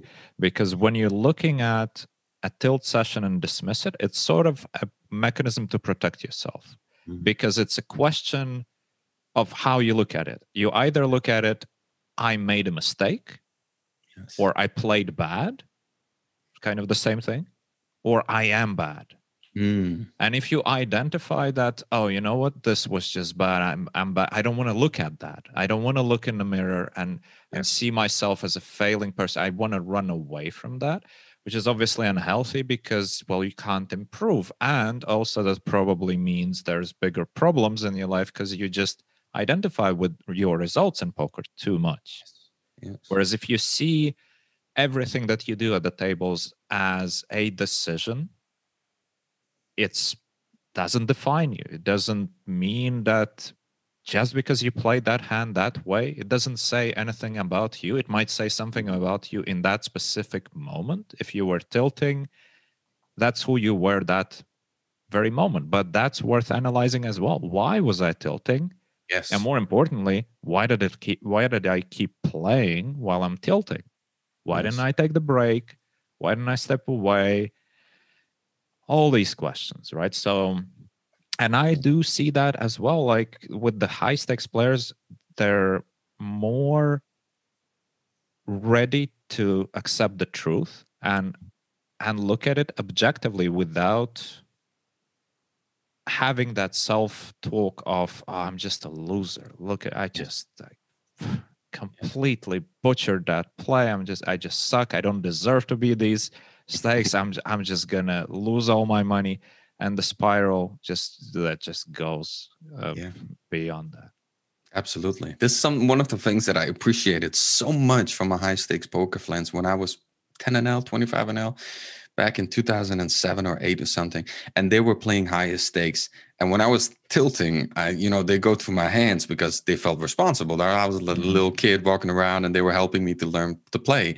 And they would look to my hands, and they're like, man, this is a lot of tilt. And I'm like, yeah, I was tilting. And they said, but still, let's just still look at it because, we can still learn from this hand. And I was like, no, I was tilting. I don't have to look at it. It was tilt. No, but let me see the hand. Okay, you raised on a button with Jack 4. That's bad. That's a little bit loose. But let's look at the flop. I'm like, why do you want to look at the flop? It was tilt. I was like, no, let's look at the flop. Okay, you see bet on a ace deuce board. That's maybe a little bit, I don't know if it should do that. Maybe you should check. And they just go through the hand like a surgeon, like operating super objectively. I'm like, but this process hurts me. And I try to explain them, this hurts. It hurts me personally. I don't want this pain. I've tilted. I felt very embarrassed of doing the shit with the Jack 4. I shouldn't be there. I know I shouldn't be there. So what is there to learn? I was just emotional. I was just not in the right place. I wouldn't do this normally, basically. And he said, it doesn't really matter if you were tilting or not. Now it's a sample and we can study it and just look at it. And maybe you played the river right. Who knows? Maybe from the turn you played it excellent. Who knows? We could just look at it. And that was such a great way for me of looking at it. It's just blew my mind of how you can approach something like that. Positive mindset. You definitely butchered that hand, but now it's a sample and now we can study it. Right? Yeah, if you approach it correctly, Yeah. definitely what a powerful tool. But as with everything, because I see very many people falling into a trap of studying something, especially now with the new tools. Well, I say new tools, they're not new anymore. I mean, let's face it, they've been around for too many years to call them new. But the old school is new. The old school's new tools, right? And with that, they gain an outlet for putting the responsibility away from them. Right? Because all of a sudden you have a validation mechanism in a, like, really quickly checking the solver. The solver says, yeah, it's okay, I can mix there, so it's fine. It's not fine. If you're looking for a dumb algorithm and a bunch of numbers to validate your decisions and your strategy and your understanding of how you're playing, well, it helps you with your ego because all of a sudden, well, you feel better about yourself. You don't need to worry too much about it, but it really could hurt your development because you're not going to progress as quickly as you could. Yes. And that's a trap. And same trap as looking for the positives, for example, right? Because at the end of the day, we just have to be a bit more honest with ourselves and just look at what we do and be honest. Like, okay, I fucked up. I have to admit it. I have to, and it's fine. It's fine to make mistakes. It's fine to fuck up in a bigger way. It's fine to just have a horrible session and then the next day play very tired. You shouldn't be playing. It's fine. Don't beat yourself up too much about it. We all make mistakes and we repeat those mistakes, but be honest with yourself. Why am I doing this? Dig for the reasons.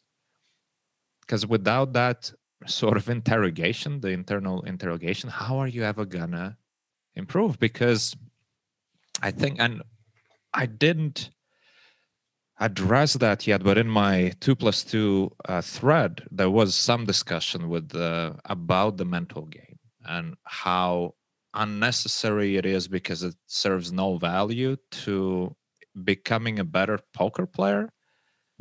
And I still didn't find time to address it because I think it's going to be a very interesting discussion, because there's two ways to look at it. We can look at poker as purely a mathematical a game, right? Where there's a solution and all you need to do is just to make the right decision. That's it. That's poker. Or you can look at poker as part of your career and as part of your life. And I'm sorry, but just being the best genius in the world and making all the right decisions, but having a shitty life where you burn yourself out, you have no health, no happiness, and nothing really matters, and you're just kind of depressed while sitting on your millions. I'm sorry, but that's the losing mentality in this case. That's not it, right? And there, the mental game, the mindset, the diet, the sleep, all the things, everything that combines to it, how to be improving your life. That's what matters. That's what matters more so than just being mechanical about it and finding the best ways to execute the solver strategies. Because in the process, if you go through 14, 16-hour days of just poker, and you forget about the bigger game, because you're not only playing poker, you're playing the game of life in the end of the day. And if you neglect the game of life, well, that game is bigger and it's going to bite you in your ass, whether you like it or not. Yes. Hell yeah. Absolutely. But, I always have empathy for, when it comes to 2+2 or YouTube comments or Twitter comments, especially when they are very black and white or when they are very direct, not unnuanced, so to speak. Not talking about trolls, but, honest discussion, but that's not nuanced. Because I've been that person as well. And I think it comes from this scarcity mindset of not having anything. And it can be not having any money, not having any opportunity, not having any status, not having any girls, not having any friends. When you don't have something, then you really attach too much value to that one thing. And you think that one thing is going to do a lot more than what it actually is going to do. Whether it's money or attention from girls or a couple of rich, successful friends or status, people like you, 10,000 followers on Twitter, all of these things have a way, way, way, way smaller impact than you expect them to be. Because I've been there. I've been 0 followers, 0 girls, 0 money, homeless, depressed, and felt like a loser, and 0 successful friends. And now I have a bunch of rich businessmen friends and crypto guys, poker player guys. I'm talking with you is mind blowing to me. Sometimes I got to wake myself up when these opportunities happen. I got a couple of Twitter followers and I got a good chunk of money. I don't really feel that different, to be fair. And I know it sounds crazy for a lot of people who have nothing now, but trust me, I've been there. It doesn't really feel that different. Yes, I have food, which is great. And I have a house that's awesome, and I have a car to drive me around. But we humans are incredibly gifted in finding problems if we don't have them. And we'll create problems. We'll create things that we worry maybe even more about than I did about money and girls and food back in the day. Now, I mean, my anxiety connected to having a public company is tenfold the anxiety that I had of hunger or girls or I mean, I have to take care of people now. I have employees. They count on me. I have like connections with people that I'm trying to be a good person. Everybody like me. That's just so much like, oof. And what it all comes down to is that you cover all these assets if you just focused on improving your life, right? Becoming a better person. You don't have to do it one by one, like hyper focusing on the money. You can do both. You can and make money and become a better person. You don't have to sit at home, grind 18 hours a day and do nothing. right? Is that really all you want? Is that the only skill set you value? Because I'll promise you, if that's the only skill set you develop, that is not a guarantee that you're going to be successful in other areas of life as well. If you're not put in the same amount of hours, at least, and the same time and commitment in that other area, right? I don't think a poker player is always more inclined to become a successful businessman or a successful investor or anything else successful if they choose just to jump into it without any experience. I think that skill set is that broad. It is deep. It's not really super broad, right? It's a very narrow skill set, which is very valuable, but narrow nonetheless, right? It's not really like, for example, let's talk about a soccer player who learns soccer, plays soccer, teamwork, socializing with the incredible big company, and dealing with an audience, a lot of times fame, managing their finances, signing contracts, dealing with managers, sports physically, they're top fit. When they come out of a football career, they have a pretty good perspective for themselves many times, right? And if we look at a poker player coming out of a poker career, the perspective that they have is really connected to how much work did you put outside of poker, and not really how much work did you put in poker, right? Yeah, what I see from a lot of the people in the high stakes community, there's a certain feeling of I have to double down right now Mm-hmm. because once again, the same idea that I had and we all have at some point that, oh my God, this is not going to last forever, right? So I have to do it now. Would couple that with an idea of I'm going to make an X amount sometime soon. So I pretty much can retire and then I'm going to do whatever else. Mm-hmm. And couple that with a belief in yourself on a scale that, well, you know what? I cracked this high stakes poker thing. So I'm pretty sure I'm going to figure things out in other areas as well. And that's one way to approach it, right? And I don't know if it's necessarily bad for everybody, like if it's universally bad. Perhaps some people can actually pull it off and it's the I'm best sure they do. decision they're making. And for some, it definitely is the best decision and the best way to approach things.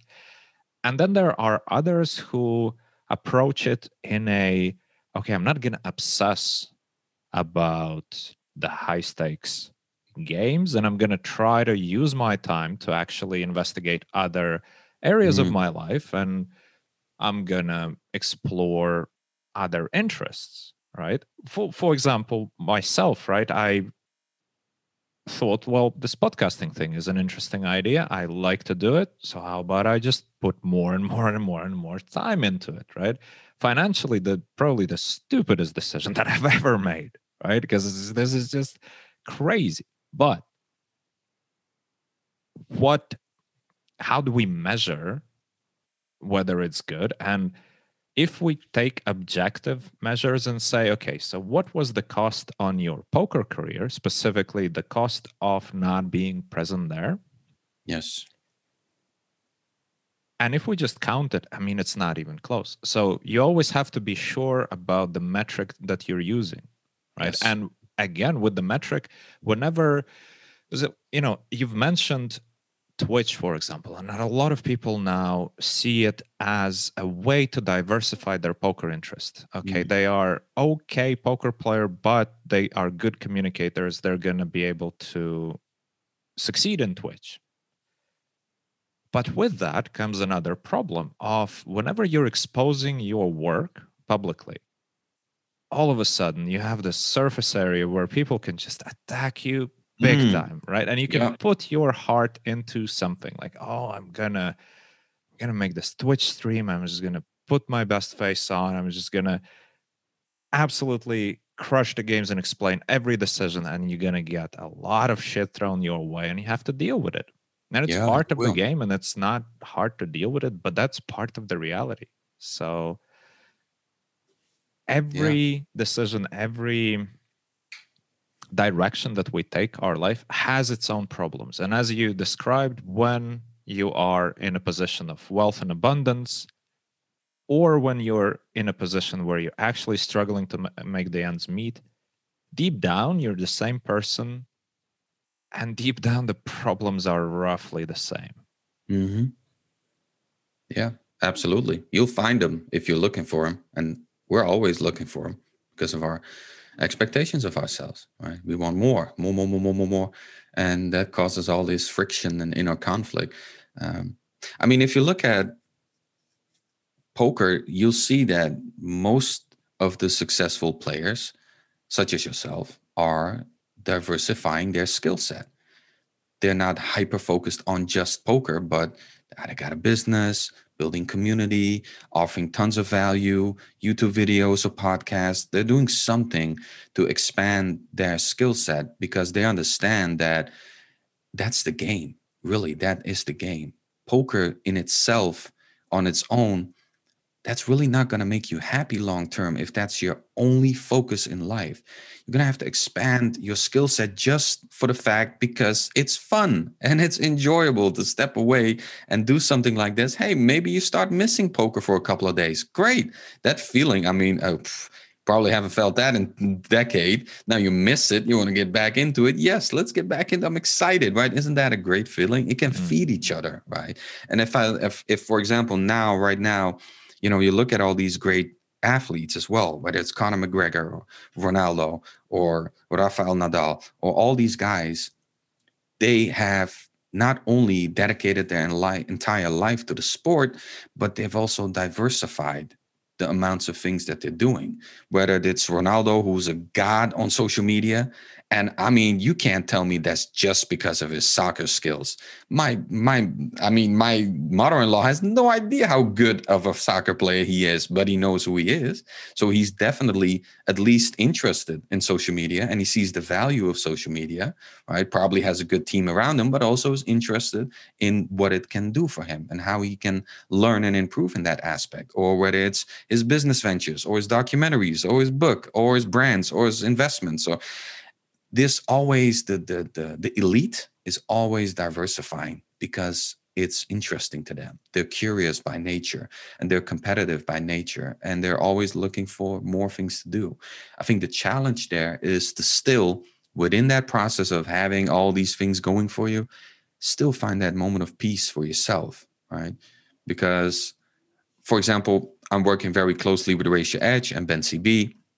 Great example of this. Has a company, has Raise Your Edge, has esports. Raise Your Edge has a great poker career, shipping tournaments all the time, has tons of free content on YouTube, putting it out consistently.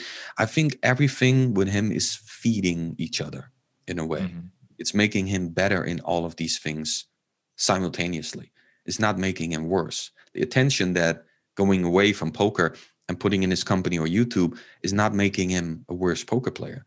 I think it's even making him a better poker player by living a more happy and balanced and stable life. Right? But I do agree. I do have to give the cynical 2+2 guys. I'll give them this. It's very hard to get to that place once you haven't defined where you want to go yet. Extremely hard. If you're playing 10NL, 50NL, it is very tricky to get to that mental space because, man, you got 1,200 on the bankroll. You can't really make a living off it yet. You're not really feeling super confident. You don't have a real structure in place yet. You feel like you haven't scratched the surface of understanding poker theory. Then yeah, I understand you have different priorities and your mind is, occupied with different priorities right now than professionals are. But I do recommend getting to that place as quick as possible, really, because I do believe there's some 10NL grinders out there who got that figured out. Right? They might not be winning high stakes plays, but they got it figured out, really. Tell me a bit more about the intellectual giftedness, right? The topic that we started with. And I just want to get back to it and perhaps hear some of your examples of some of the things that people struggle with, people don't recognize maybe some of the common things that you see working with this group of people? Well, highly intelligent people are also, almost all of them are also highly sensitive. Now, highly sensitive people don't have to be highly intelligent, but highly intelligent people are pretty much always highly sensitive, meaning that they have a higher awareness in life of everything. The concept hyper body, hyper brain, right? The brain is always going. Elon Musk described this very, very beautifully in the Joe Rogan podcast, where Joe Rogan just asked him nonstop, bro, how do you do all these things? There's so much. You going to Mars and building electric car, and he said, my brain is just going all the time, and it's not really a nice place to be in. Like it's just going nonstop, explosions. It doesn't stop. I can't turn it off, and that's really a huge giveaway from high intelligence. If you actually have a brain that has a life on its own, and you feel sometimes that it's spiraling out of control with overthinking certain situations, jumping into rabbit hole to rabbit hole, jumping into Wikipedia page and Wikipedia page and YouTube to YouTube, and having your focus jump all over the place is a trait from ADD. And ADD is one of the most misdiagnosed diagnoses when it comes to high intelligence because it's so similar. If we know ADD, we know what it is, right? This annoying kid that's always messing up the class and talking a lot and being a clown, etc., and not being able to focus long periods on their schoolwork. But the minor differences there is that a gifted kid is not focusing because they can't focus, but they're not focusing because they don't see a practical application in their life, or it's not aligned with their values and their beliefs. Which, as a young kid, is tricky. Like, what are your values and your beliefs, right? But as a young kid, if they are already wondering about values and beliefs, we have a clear giveaway that this kid is potentially more intelligent than average. And we need to look at Maslow's pyramid as well, where we talk about shelter, safety, food, love, relationships. And then at the top, we look at self-actualization. Who am I? And what do I want to do? What is my impact? And we notice with highly intelligent people that pyramid is upside down. At a very young age, they're not worrying about who am I, worrying about safety and shelter and relationships. They're worrying about who am I? What am I going to do? And because they deal with these complicated questions at an age where they don't have the life experience to answer them, depression, anxiety, complete collapsing, burnouts, and in elementary school, high school, kids burning out. It's insane. And that's because they're asking themselves way too complicated questions and they're not getting the right guidance to develop themselves. Right now, when it comes to high intelligence and high sensitivity, is very, very common signs, right? We're talking about having a good idea of people, being able to scope people out, experiencing movies and arts and songs deeply, like something means so much to you, and then you give it to somebody else, they're like, okay, right? That feeling. Deep empathy, sometimes such a deep level of empathy that you carry other people's problems with you for extended periods of time. And some things in conflicts with other people sit with you longer than it does with other people, right? And then you have high compassionate level, great listeners oftentimes, if they're interested. And if they're not, they're just floating, daydreaming away while you're talking and they're nodding. Right? And you also have the kid that is in class, disturbing the class, not paying attention.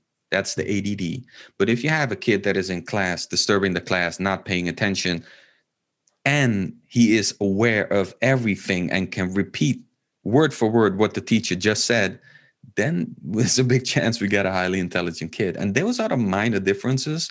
That's why the challenge there is, when is it ADD and when is it high intelligence? Because they're super similar. And I got diagnosed for ADD, and they gave me ADD medication and didn't do anything at all. Eventually finding out later on in life, well, yeah, okay, maybe it's not ADD.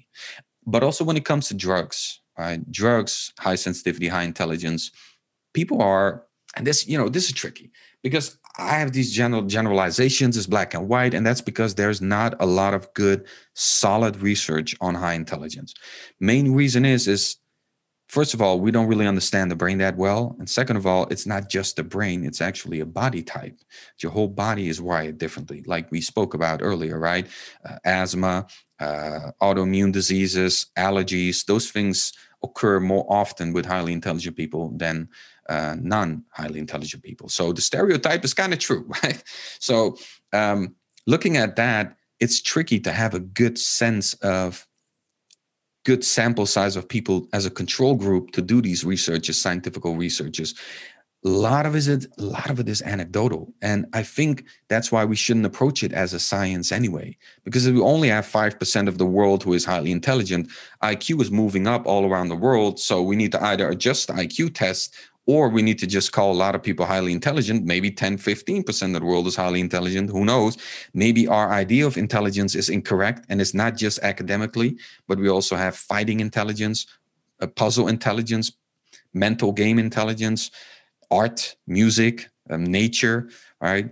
Animals. I mean, how do you call people who are so deeply connected with wild animals? You can just fight and wrestle with a bear and a lion. They're not stupid either, right? So there's so many different types of intelligence that are all connected basically with being overly sensitive to something. Right? And now we also have the little bit of the autism part, right? When things in your surrounding changes. Whew, that's rough. Minor changes in your life or changes in structure seem to collapse everything around you instead of, oh, okay, tomorrow I'm going to wake up 10 minutes later. For a highly sensitive, highly intelligent person, that means 10 minutes becomes 20 minutes, 30 minutes. And, next thing we know, we're waking up at 6 p.m. So there's a lot of clear giveaways, but I think overall it is definitely overly sensitive to things with all the consequences that comes with it. And some of them have a great social skill set and can deal with big social events. Most of them have a little bit of tricky time with big, overwhelming social events where there's a lot of unknown people, right? And perfectionism as well. Some of them have it very deeply. Some of them have a little bit less of it. So yeah, that's a decent outline, I think. Mm. Some good giveaways. Yeah, definitely. Let's talk about the score, keeping the score, especially the external score, because when you were talking, let's say, about the people who are highly intelligent with the way they interact with animals, let's put it this way, right? Mm-hmm. In a modern world, we are very often dismissing a lot of these careers, a lot of these endeavors as, oh yeah, well that's just silly. The intelligent people are out there, lawyers, the bankers, the politicians, the whatnot. Yes. Whatever your background is, you have your own set of um, career choices that you regard as, oh, these are where the intelligent options are, where the intelligent Mm. people go. And by the way, the lawyers, bankers, and the politicians is not my top three, in case you're wondering. So, but that's a bit of a problem, right? Because we would dismiss a lot of careers, a lot of basically a lot of people, we would dismiss them Yes. just because of some silly notion of a metric. Yes. What Yeah. about the internal scorecard? Mm. Because one thing, obviously, is somebody else is telling you, well, what you do doesn't matter. What you do is irrelevant. And, you anyway, you're stupid. Well, fine. It's like the Big Lebowski said, like, cool, it's just your opinion, dude, right? Mm-hmm. But for yourself, if you have that self talk yourself, that's when it becomes scary. When Yes. you think yourself like, okay, well, I'm dealing with animals. I happen to be pretty good at that, but Yes. it doesn't matter. It's a shit job. It's a stupid endeavor. Yeah, I enjoy it, but I'm probably an idiot wasting away my life, Mm. right? And it's a tough spot to have to deal with. And people in all sorts of professions always have to deal. It doesn't even have any correlation with profession. You always have to deal with self-talk, and oftentimes the self-talk is negative. And poker players, likewise, we're very keen to be critical, self-critical, and Mm. give a lot of shit to ourselves. Do you have any ideas on that topic? Well, first of all, we have to accept the fact that the IQ score or the other people's perspective of us, uh, that's just what it is. It's this empty metric that we've created, like paper money or money in itself.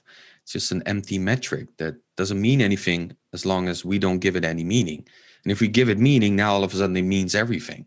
So with IQ score as well, if we choose to give it any meaning, now it means a lot. And if we don't, then it really means nothing, because I know people with below average who are millionaires, and people with way over average 160, 165.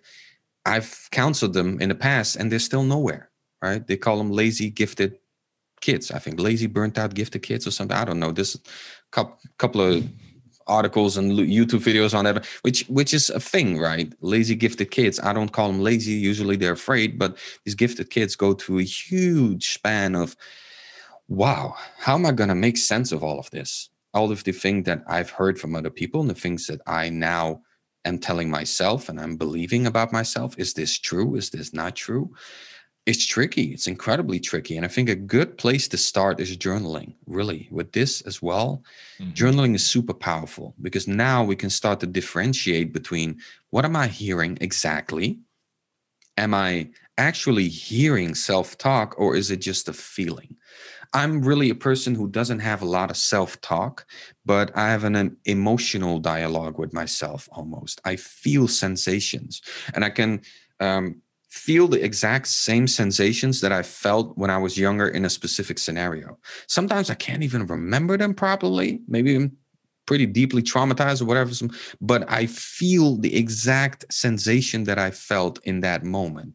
And that's almost like a emotional reliving of certain events. And that for me as well is like self-talk. I need to pull myself out of that narrative that I'm creating, that emotional negative spiral, and put myself back into a positive upswing. But how do you do that if you don't know where the emotions are coming from? And if you're not aware of what is triggering that? Because self-talk is always triggered by something. The dialogue starts somewhere, whether it's external or internal. Somebody somewhere, they initiated the dialogue and it started and it went to go off its own. But we need to find these triggers for what they are. For me, caffeine, big one.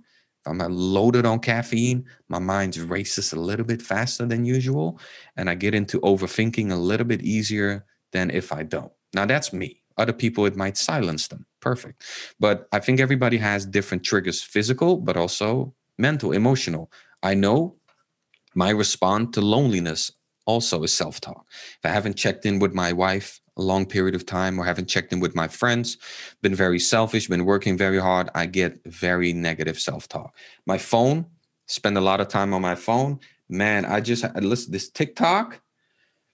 It's the devil. TikTok is a devil. TikTok knows me better than I know myself. It's the devil. And I notice sometimes I catch myself. I'm scrolling through TikTok, looking at fat asses. I'm like, whoa, stop it, man. What you doing? You're a guy, 30-year-old guy. What you looking at these girls? What's this? But it sucks you in. It's incredibly powerful. And it's created by, all these behavior scientists, these PhD professionals. They know exactly how your brain works. They can pull you in and keep you there. And then that TikTok apps tells me, okay, triggers. Why am I in this app? Why am I disconnecting?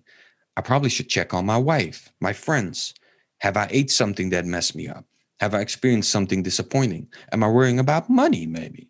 I'm worrying about something, because this is a very clear trigger for me. Right? The TikTok, the cell phone, the video games as well. For me, I bought a Nintendo Switch. I love to play with my fiance. That's my rule in the house. When we play socially.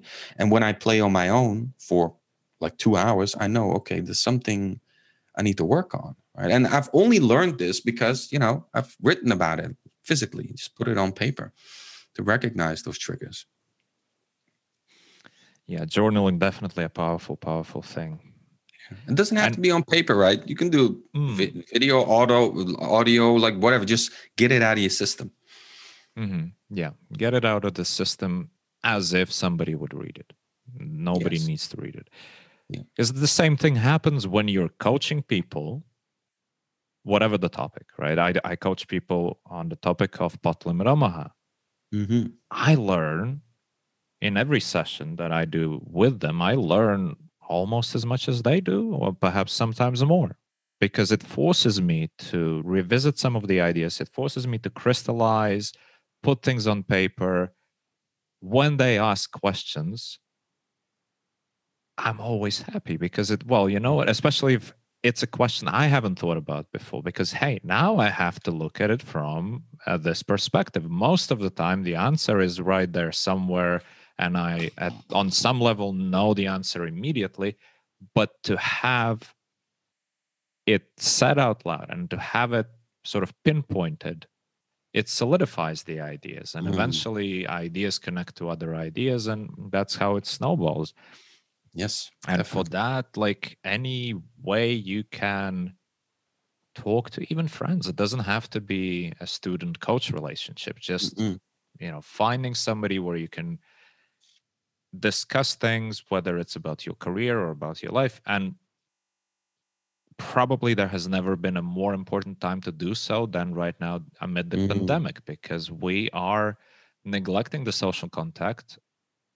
We are forced to neglect the social contact in a way. And for yeah. some people, this sort of Zoom call, WhatsApp call communication is not the same thing.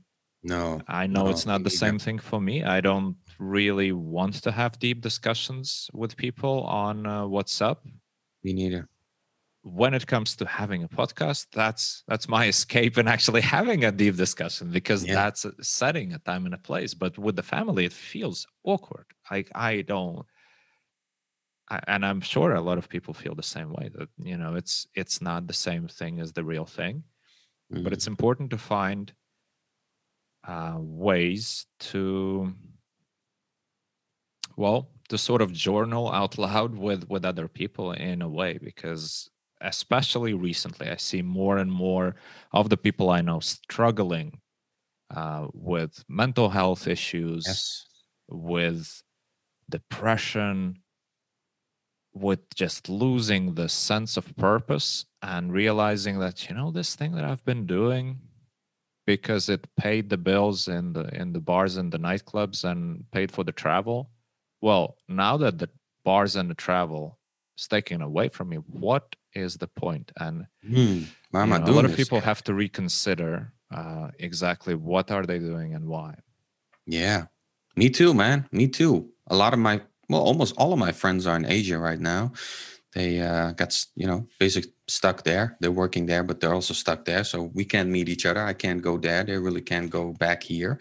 So yeah, I had that dream as well because I grew up around high stakes poker players and I saw their life. It was a huge motivator for me to be able to have access to that kind of freedom and life and luxury.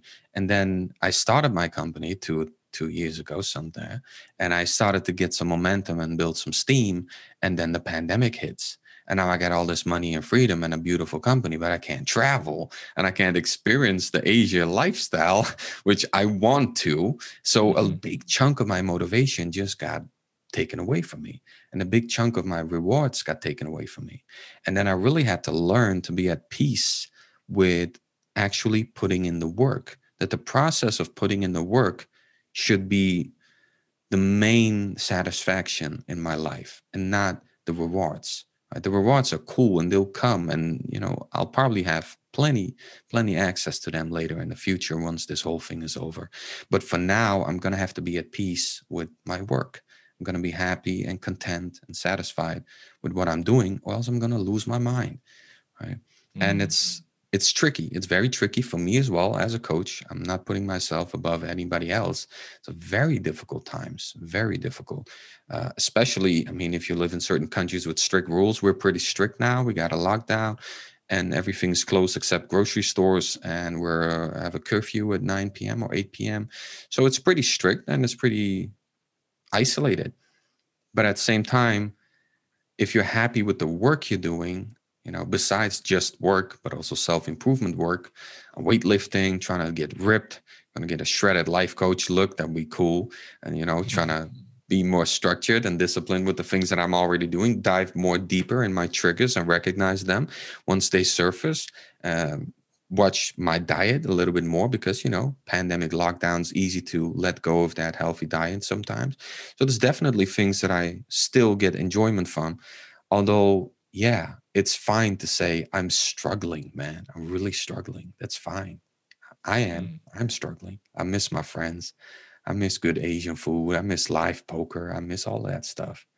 It's mm. fine, I think. It's fine to be struggling.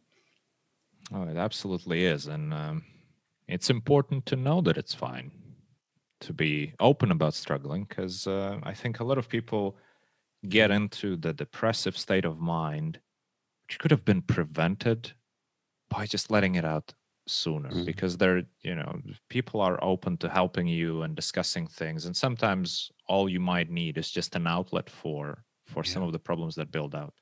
And I agree. but you've mentioned that the lifestyle of a high stakes poker player really appealed to you, and that was something you wanted to do. What exactly about the high stakes poker player idea appealed to you?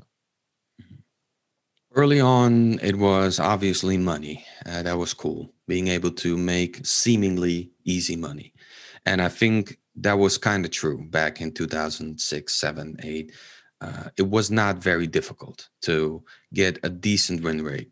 Now, when we're going to get beyond that, I think it potentially was maybe a bit more difficult than now because of the lack of study materials and knowledge that was out there. I would say the elite back then was really elite. There was like 4 people or 5 people or something on Betfair who was sitting at the 10K and L something like Willy Wonka or someone or Monkey. The guys were just waiting on people, and they were, they really haven't had the opportunity for super lot of big volume. So I think it was pretty difficult to get to that level. But up until a certain level, it was quite easy and manageable.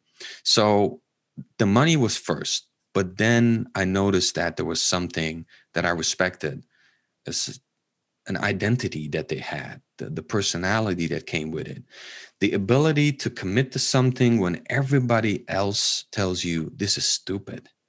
You're gonna gamble. Why are you gonna gamble? There's so many things that you can do in life, but you still want to do this, and you can say with full conviction, yes, I know this path in front of me is not going to be easy, but yes, I'm going to commit to this.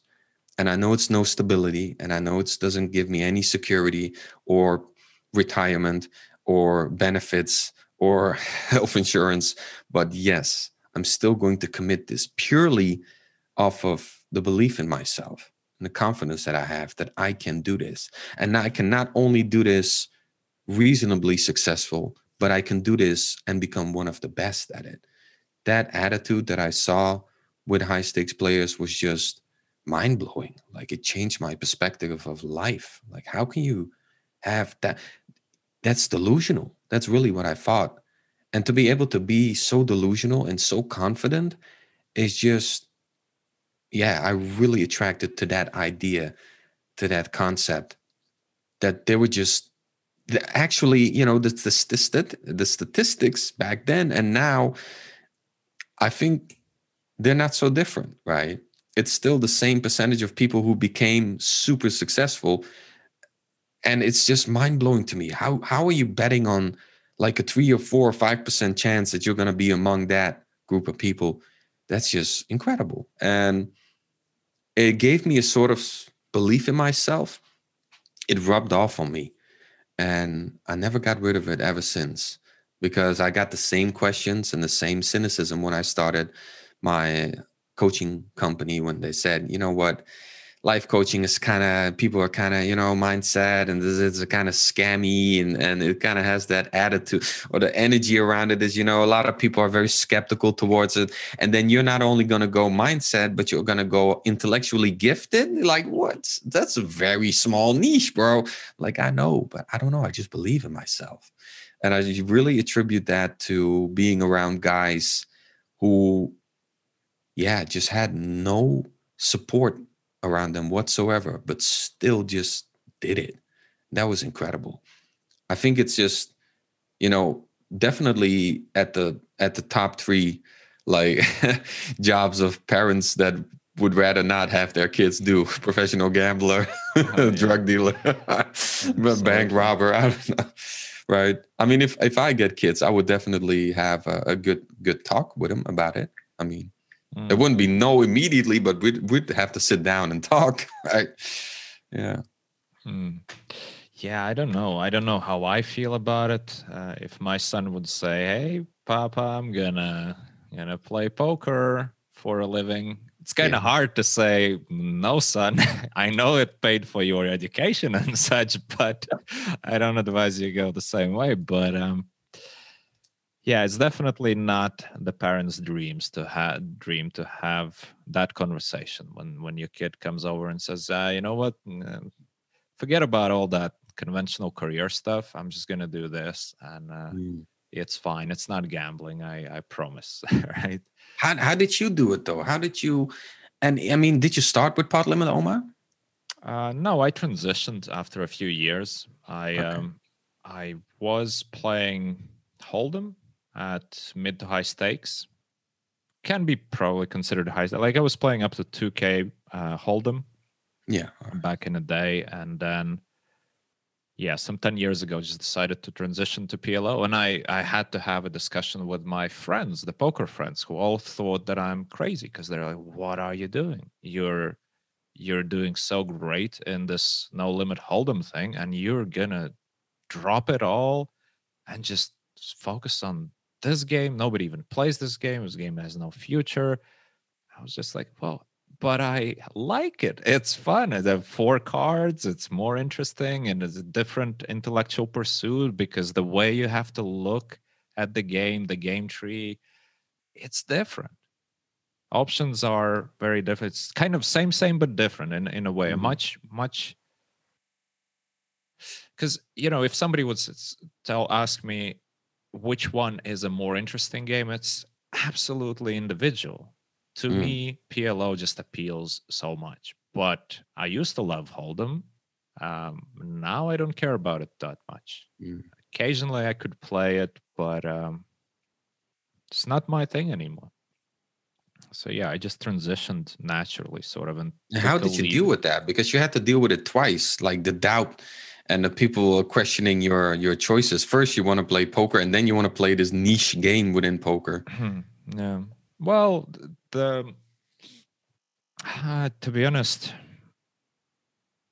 I didn't care much about other people's opinions. I guess that's what it That's boiled good. down to, That's right? good. Because all the discussions we had with friends were not really discussions. It was they would voice their opinions about what I'm Mhm. doing, and I would say, well, that's all interesting, but I'm doing it anyway. So what do you want from me? You can join me if you want. We can study together. And there were Mm. no takers.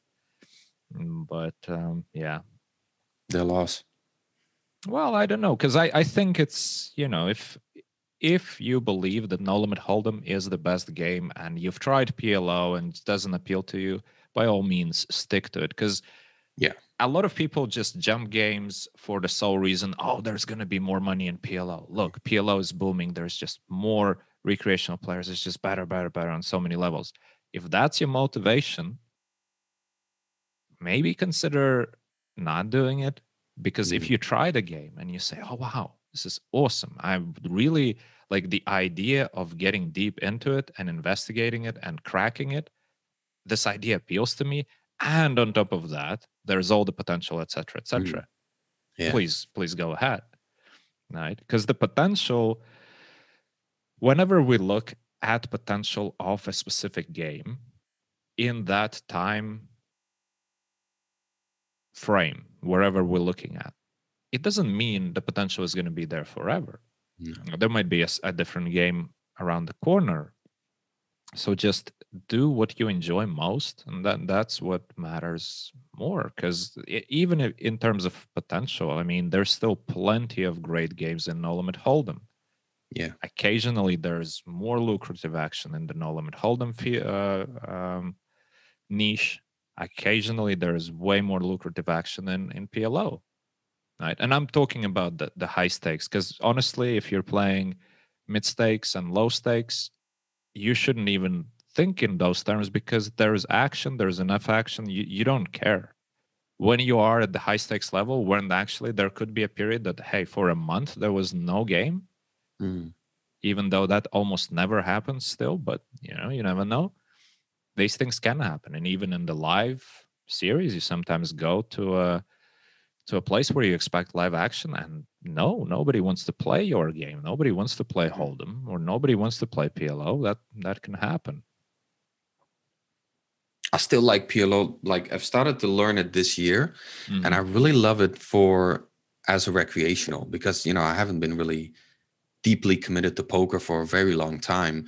But as a recreational, I just love it. It's instant, it's action packed, a lot of hands, there's a lot of opportunities, a lot of possibilities, crazy things happen. You're never super far behind. In a way, you also never feel outplayed. You know what I'm saying? I'm probably getting destroyed, but I don't feel like it, because there's always a way out for me. I can like get some equity somewhere and just crush this reg, and it just feels very satisfying to like hit some crazy hand on a reg and get paid off. And especially live is just perfect. I've played it once live, and I just noticed, wow, this is the perfect live game. Everybody's playing every single hand, big pots, it's madness, it's casual, it's fun. People are kind of used to bad beats, so they're not really yelling and screaming and cursing. That's true, like set over set is like, okay, whatever, set over set. It's like, so it's a little bit more chill vibe, in my opinion. Oh, the live PLO games are definitely way more fun, and for quite a long time they've been dominating in the high stakes world. I mean, there is obviously still a bunch of private action and Hold'em, but casinos. If you look at the casinos, the highest stakes are usually gonna be, well, mixed games, to be honest. But if there's gonna be a high stakes game which is not part of a mix, it's PLO. But what you were saying about the feeling is that you're not getting that crushed. That is a beautiful part about PLO. And yet it also is a very, very dangerous part of PLO. And not only that, not only the fact that without knowledge about the game, without deep knowledge of the game, you would get that feeling, but also we talked earlier about how some of the tools and how some of the information that you might be getting about the game can mislead you, and the false sense of security, a false sense of knowledge. You would study some sort of a couple charts and a little description of something, play around with a solver, and you would get a sense of like, oh, I got this. In Hold'em, because everything is much easier to visualize and everything is much easier to double check, you're actually going to fool yourself less often than in PLO. And whereas in PLO, you can always just get the illusion that you understand what's going on and leave it at that without investigating further. Because like, I've studied post flop spot. I've studied single raise spot button against big blind. I've got this, right? And you leave it at that, and you just don't realize that you're, because another thing is, which we didn't even talk much about today, is the variance, right? And I think Crazy. One thing that the high stakes players, I think universally, are better at grasping and understanding compared to the lower stakes players is just how much variance there is in all the games that we play, and how huge the effect is, right? Because whenever, and all these challenges like the Polk against Negrano, the Galfond challenges, the multiple ones that they had, that they Galfond played, whenever high stakes players were talking about the challenges, they were always like, well, listen, this is a small sample, anything can happen, and don't, hold your horses. This is just, not a big sample, a lot of variance there. And a lot of people with less experience in the game were too quick to jump to conclusions of like, oh yeah, this player is crushing, and then this player is crushing, and all the narrative, forgetting that the underlying thing in all of that equation is variance, and it's just huge. And the variance in PLO is obviously significantly higher than in Hold'em. Couple that with slightly more difficult to comprehend information, the theory information about the game, and you can just fool yourself into thinking you've got this. You're a Yeah. good player. Yeah, you're And in control. if you don't have a mechanism to double check that, to step back and let somebody look at your game, to be objective with yourself, it's too easy to fall into a trap of putting a label on yourself. I'm a mid-stakes player now. I reached mid-stakes in 3 months' time, just completely crushed it. And now I'm mid-stakes guy. And okay, never mind that my graph is downsloping all the time. It's just variance. Mm. And it's like, dude, so you got here, the variance wasn't part of it, and now you're losing here, and now the variance is like, how do you what's going on there? What's the contradiction, right? Mm. Parliaments are crazy though. I love the game. It's crazy, but Yeah. that's mostly why I love it. I think it's a perfect recreational game. But I think for that reason, it has a lot of traps. Definitely has a lot of traps. Yeah, I Yeah. actually feel like some hands I'm playing well. And I had no idea what I'm doing. I'm like, oh, I'm pretty good. It's just, I'm hitting flops. It's nice. The runouts are good. I'm like, wow. And then I just all of a sudden think of bluffing. Oh, okay, I'll bluff, and it works. And I'm like, wow, nice. Just it's dangerous, really tricky. I can imagine because there's so many. It has so many traps, indeed. Yeah, but it's beautiful, man. I hope more people are gonna continue to play it. It's a great game. Well, I do hope that more people will get into PLO as well, because it is a great game. And yeah, it's I hope people jump in on it. But definitely it was the case for the live games. Online, definitely as well, it's doing pretty well still to this day. And also, like, considering how many huge advancements in technology we have in terms of solving no limit hold'em, the future for PLO seems a bit safer there. Mm. So yet another thing to think about.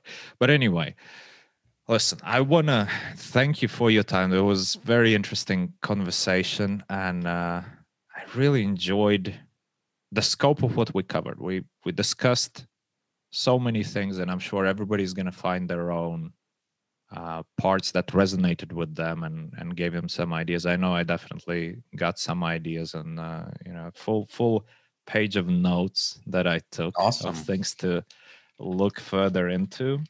Happy to Um, hear that. is there anything else you want to leave the audience with today? Well, I just want everybody to not follow the news that much, not be too much on Twitter, too much on Facebook. Just try to stay healthy, commit to some good positive habits, experiment a little bit with the habits that you have, switch up some things, quit coffee for a couple of weeks, maybe wake up a little bit earlier, try some cold showers. Take this time now that you're stuck in a house and do something with it.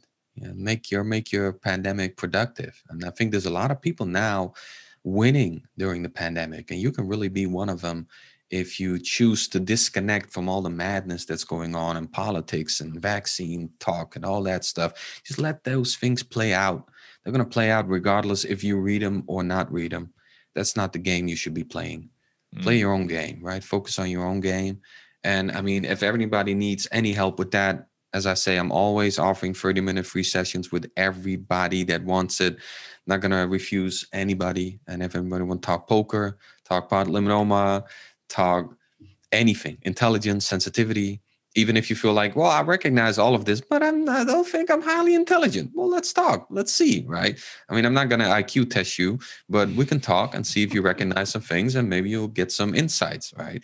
And I think it's always good to have conversations with people. So that's why I always do that. And I'm obviously on all social medias at Coach Bahman. You can follow me anywhere you want. And I'm happy I was here, man. Yeah, This is absolutely. indeed the podcast for smart people. Podcast for smart people. We should put it somewhere Yeah. in the footnotes or wherever. But yeah, You that's got very my very kind stamp of of you. approval.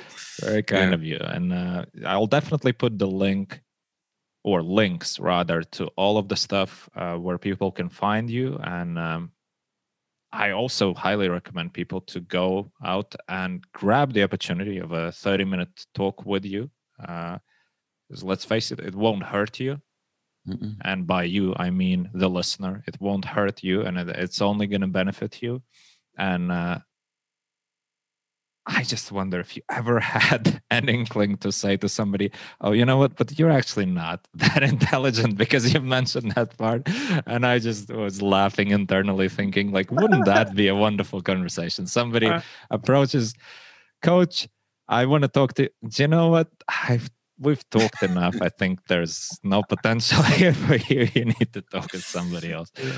Pretty sure this is not ever gonna happen. So Hopefully not. yeah, because if somebody is smart enough to use the opportunity to grab those 30 minutes free with you, because not many people do the 30 minutes free, and I'm Mhm. sure you're not gonna do it forever as well. So anybody listening, try your luck now, because I started when I started doing everything that I'm doing with the podcast and the coaching. I was also very open to, guys, yes, my time, I'm available. And now I'm like, I still want to be available, but I also want to live. I can't, It's so difficult. the fact that you're offering the 30 minutes to anybody who's going to ask is just incredible. And everybody should jump on it and use the opportunity. Anyway, Bahman, Thank is you. that correct? That was it. That's nice. Right, Yeah. because as you said, some people know you as Coach Banam. Something like No, that. Bahman, Coach Yeah. Bahman. Yeah. Sorry. So imagine I didn't butcher your real name, but I butchered the pronunciation that most people have. Yeah. It's kind of ridiculous, but here we are. Anyway, it was, once again, what a pleasure. Thanks for connecting with me, and thank you for your time today. And everybody, go on and apply for the 30 minutes. Thanks a lot, man. Likewise. I hope to talk to you soon. Thank you for listening. I hope you enjoyed this episode. Check out the description, and of course, I'd highly appreciate if you subscribe, click like, spread the word about the podcast. Also, if you'd like to receive a regular newsletter with my key takeaways about each episode, go ahead and subscribe to it on runchukspodcast.com. That's RUNCHUKS podcast.com. I write those myself, I take it seriously, and I really enjoy the interaction with the readers, so I hope you'll sign up, and I'll be back for you next time. Thank you.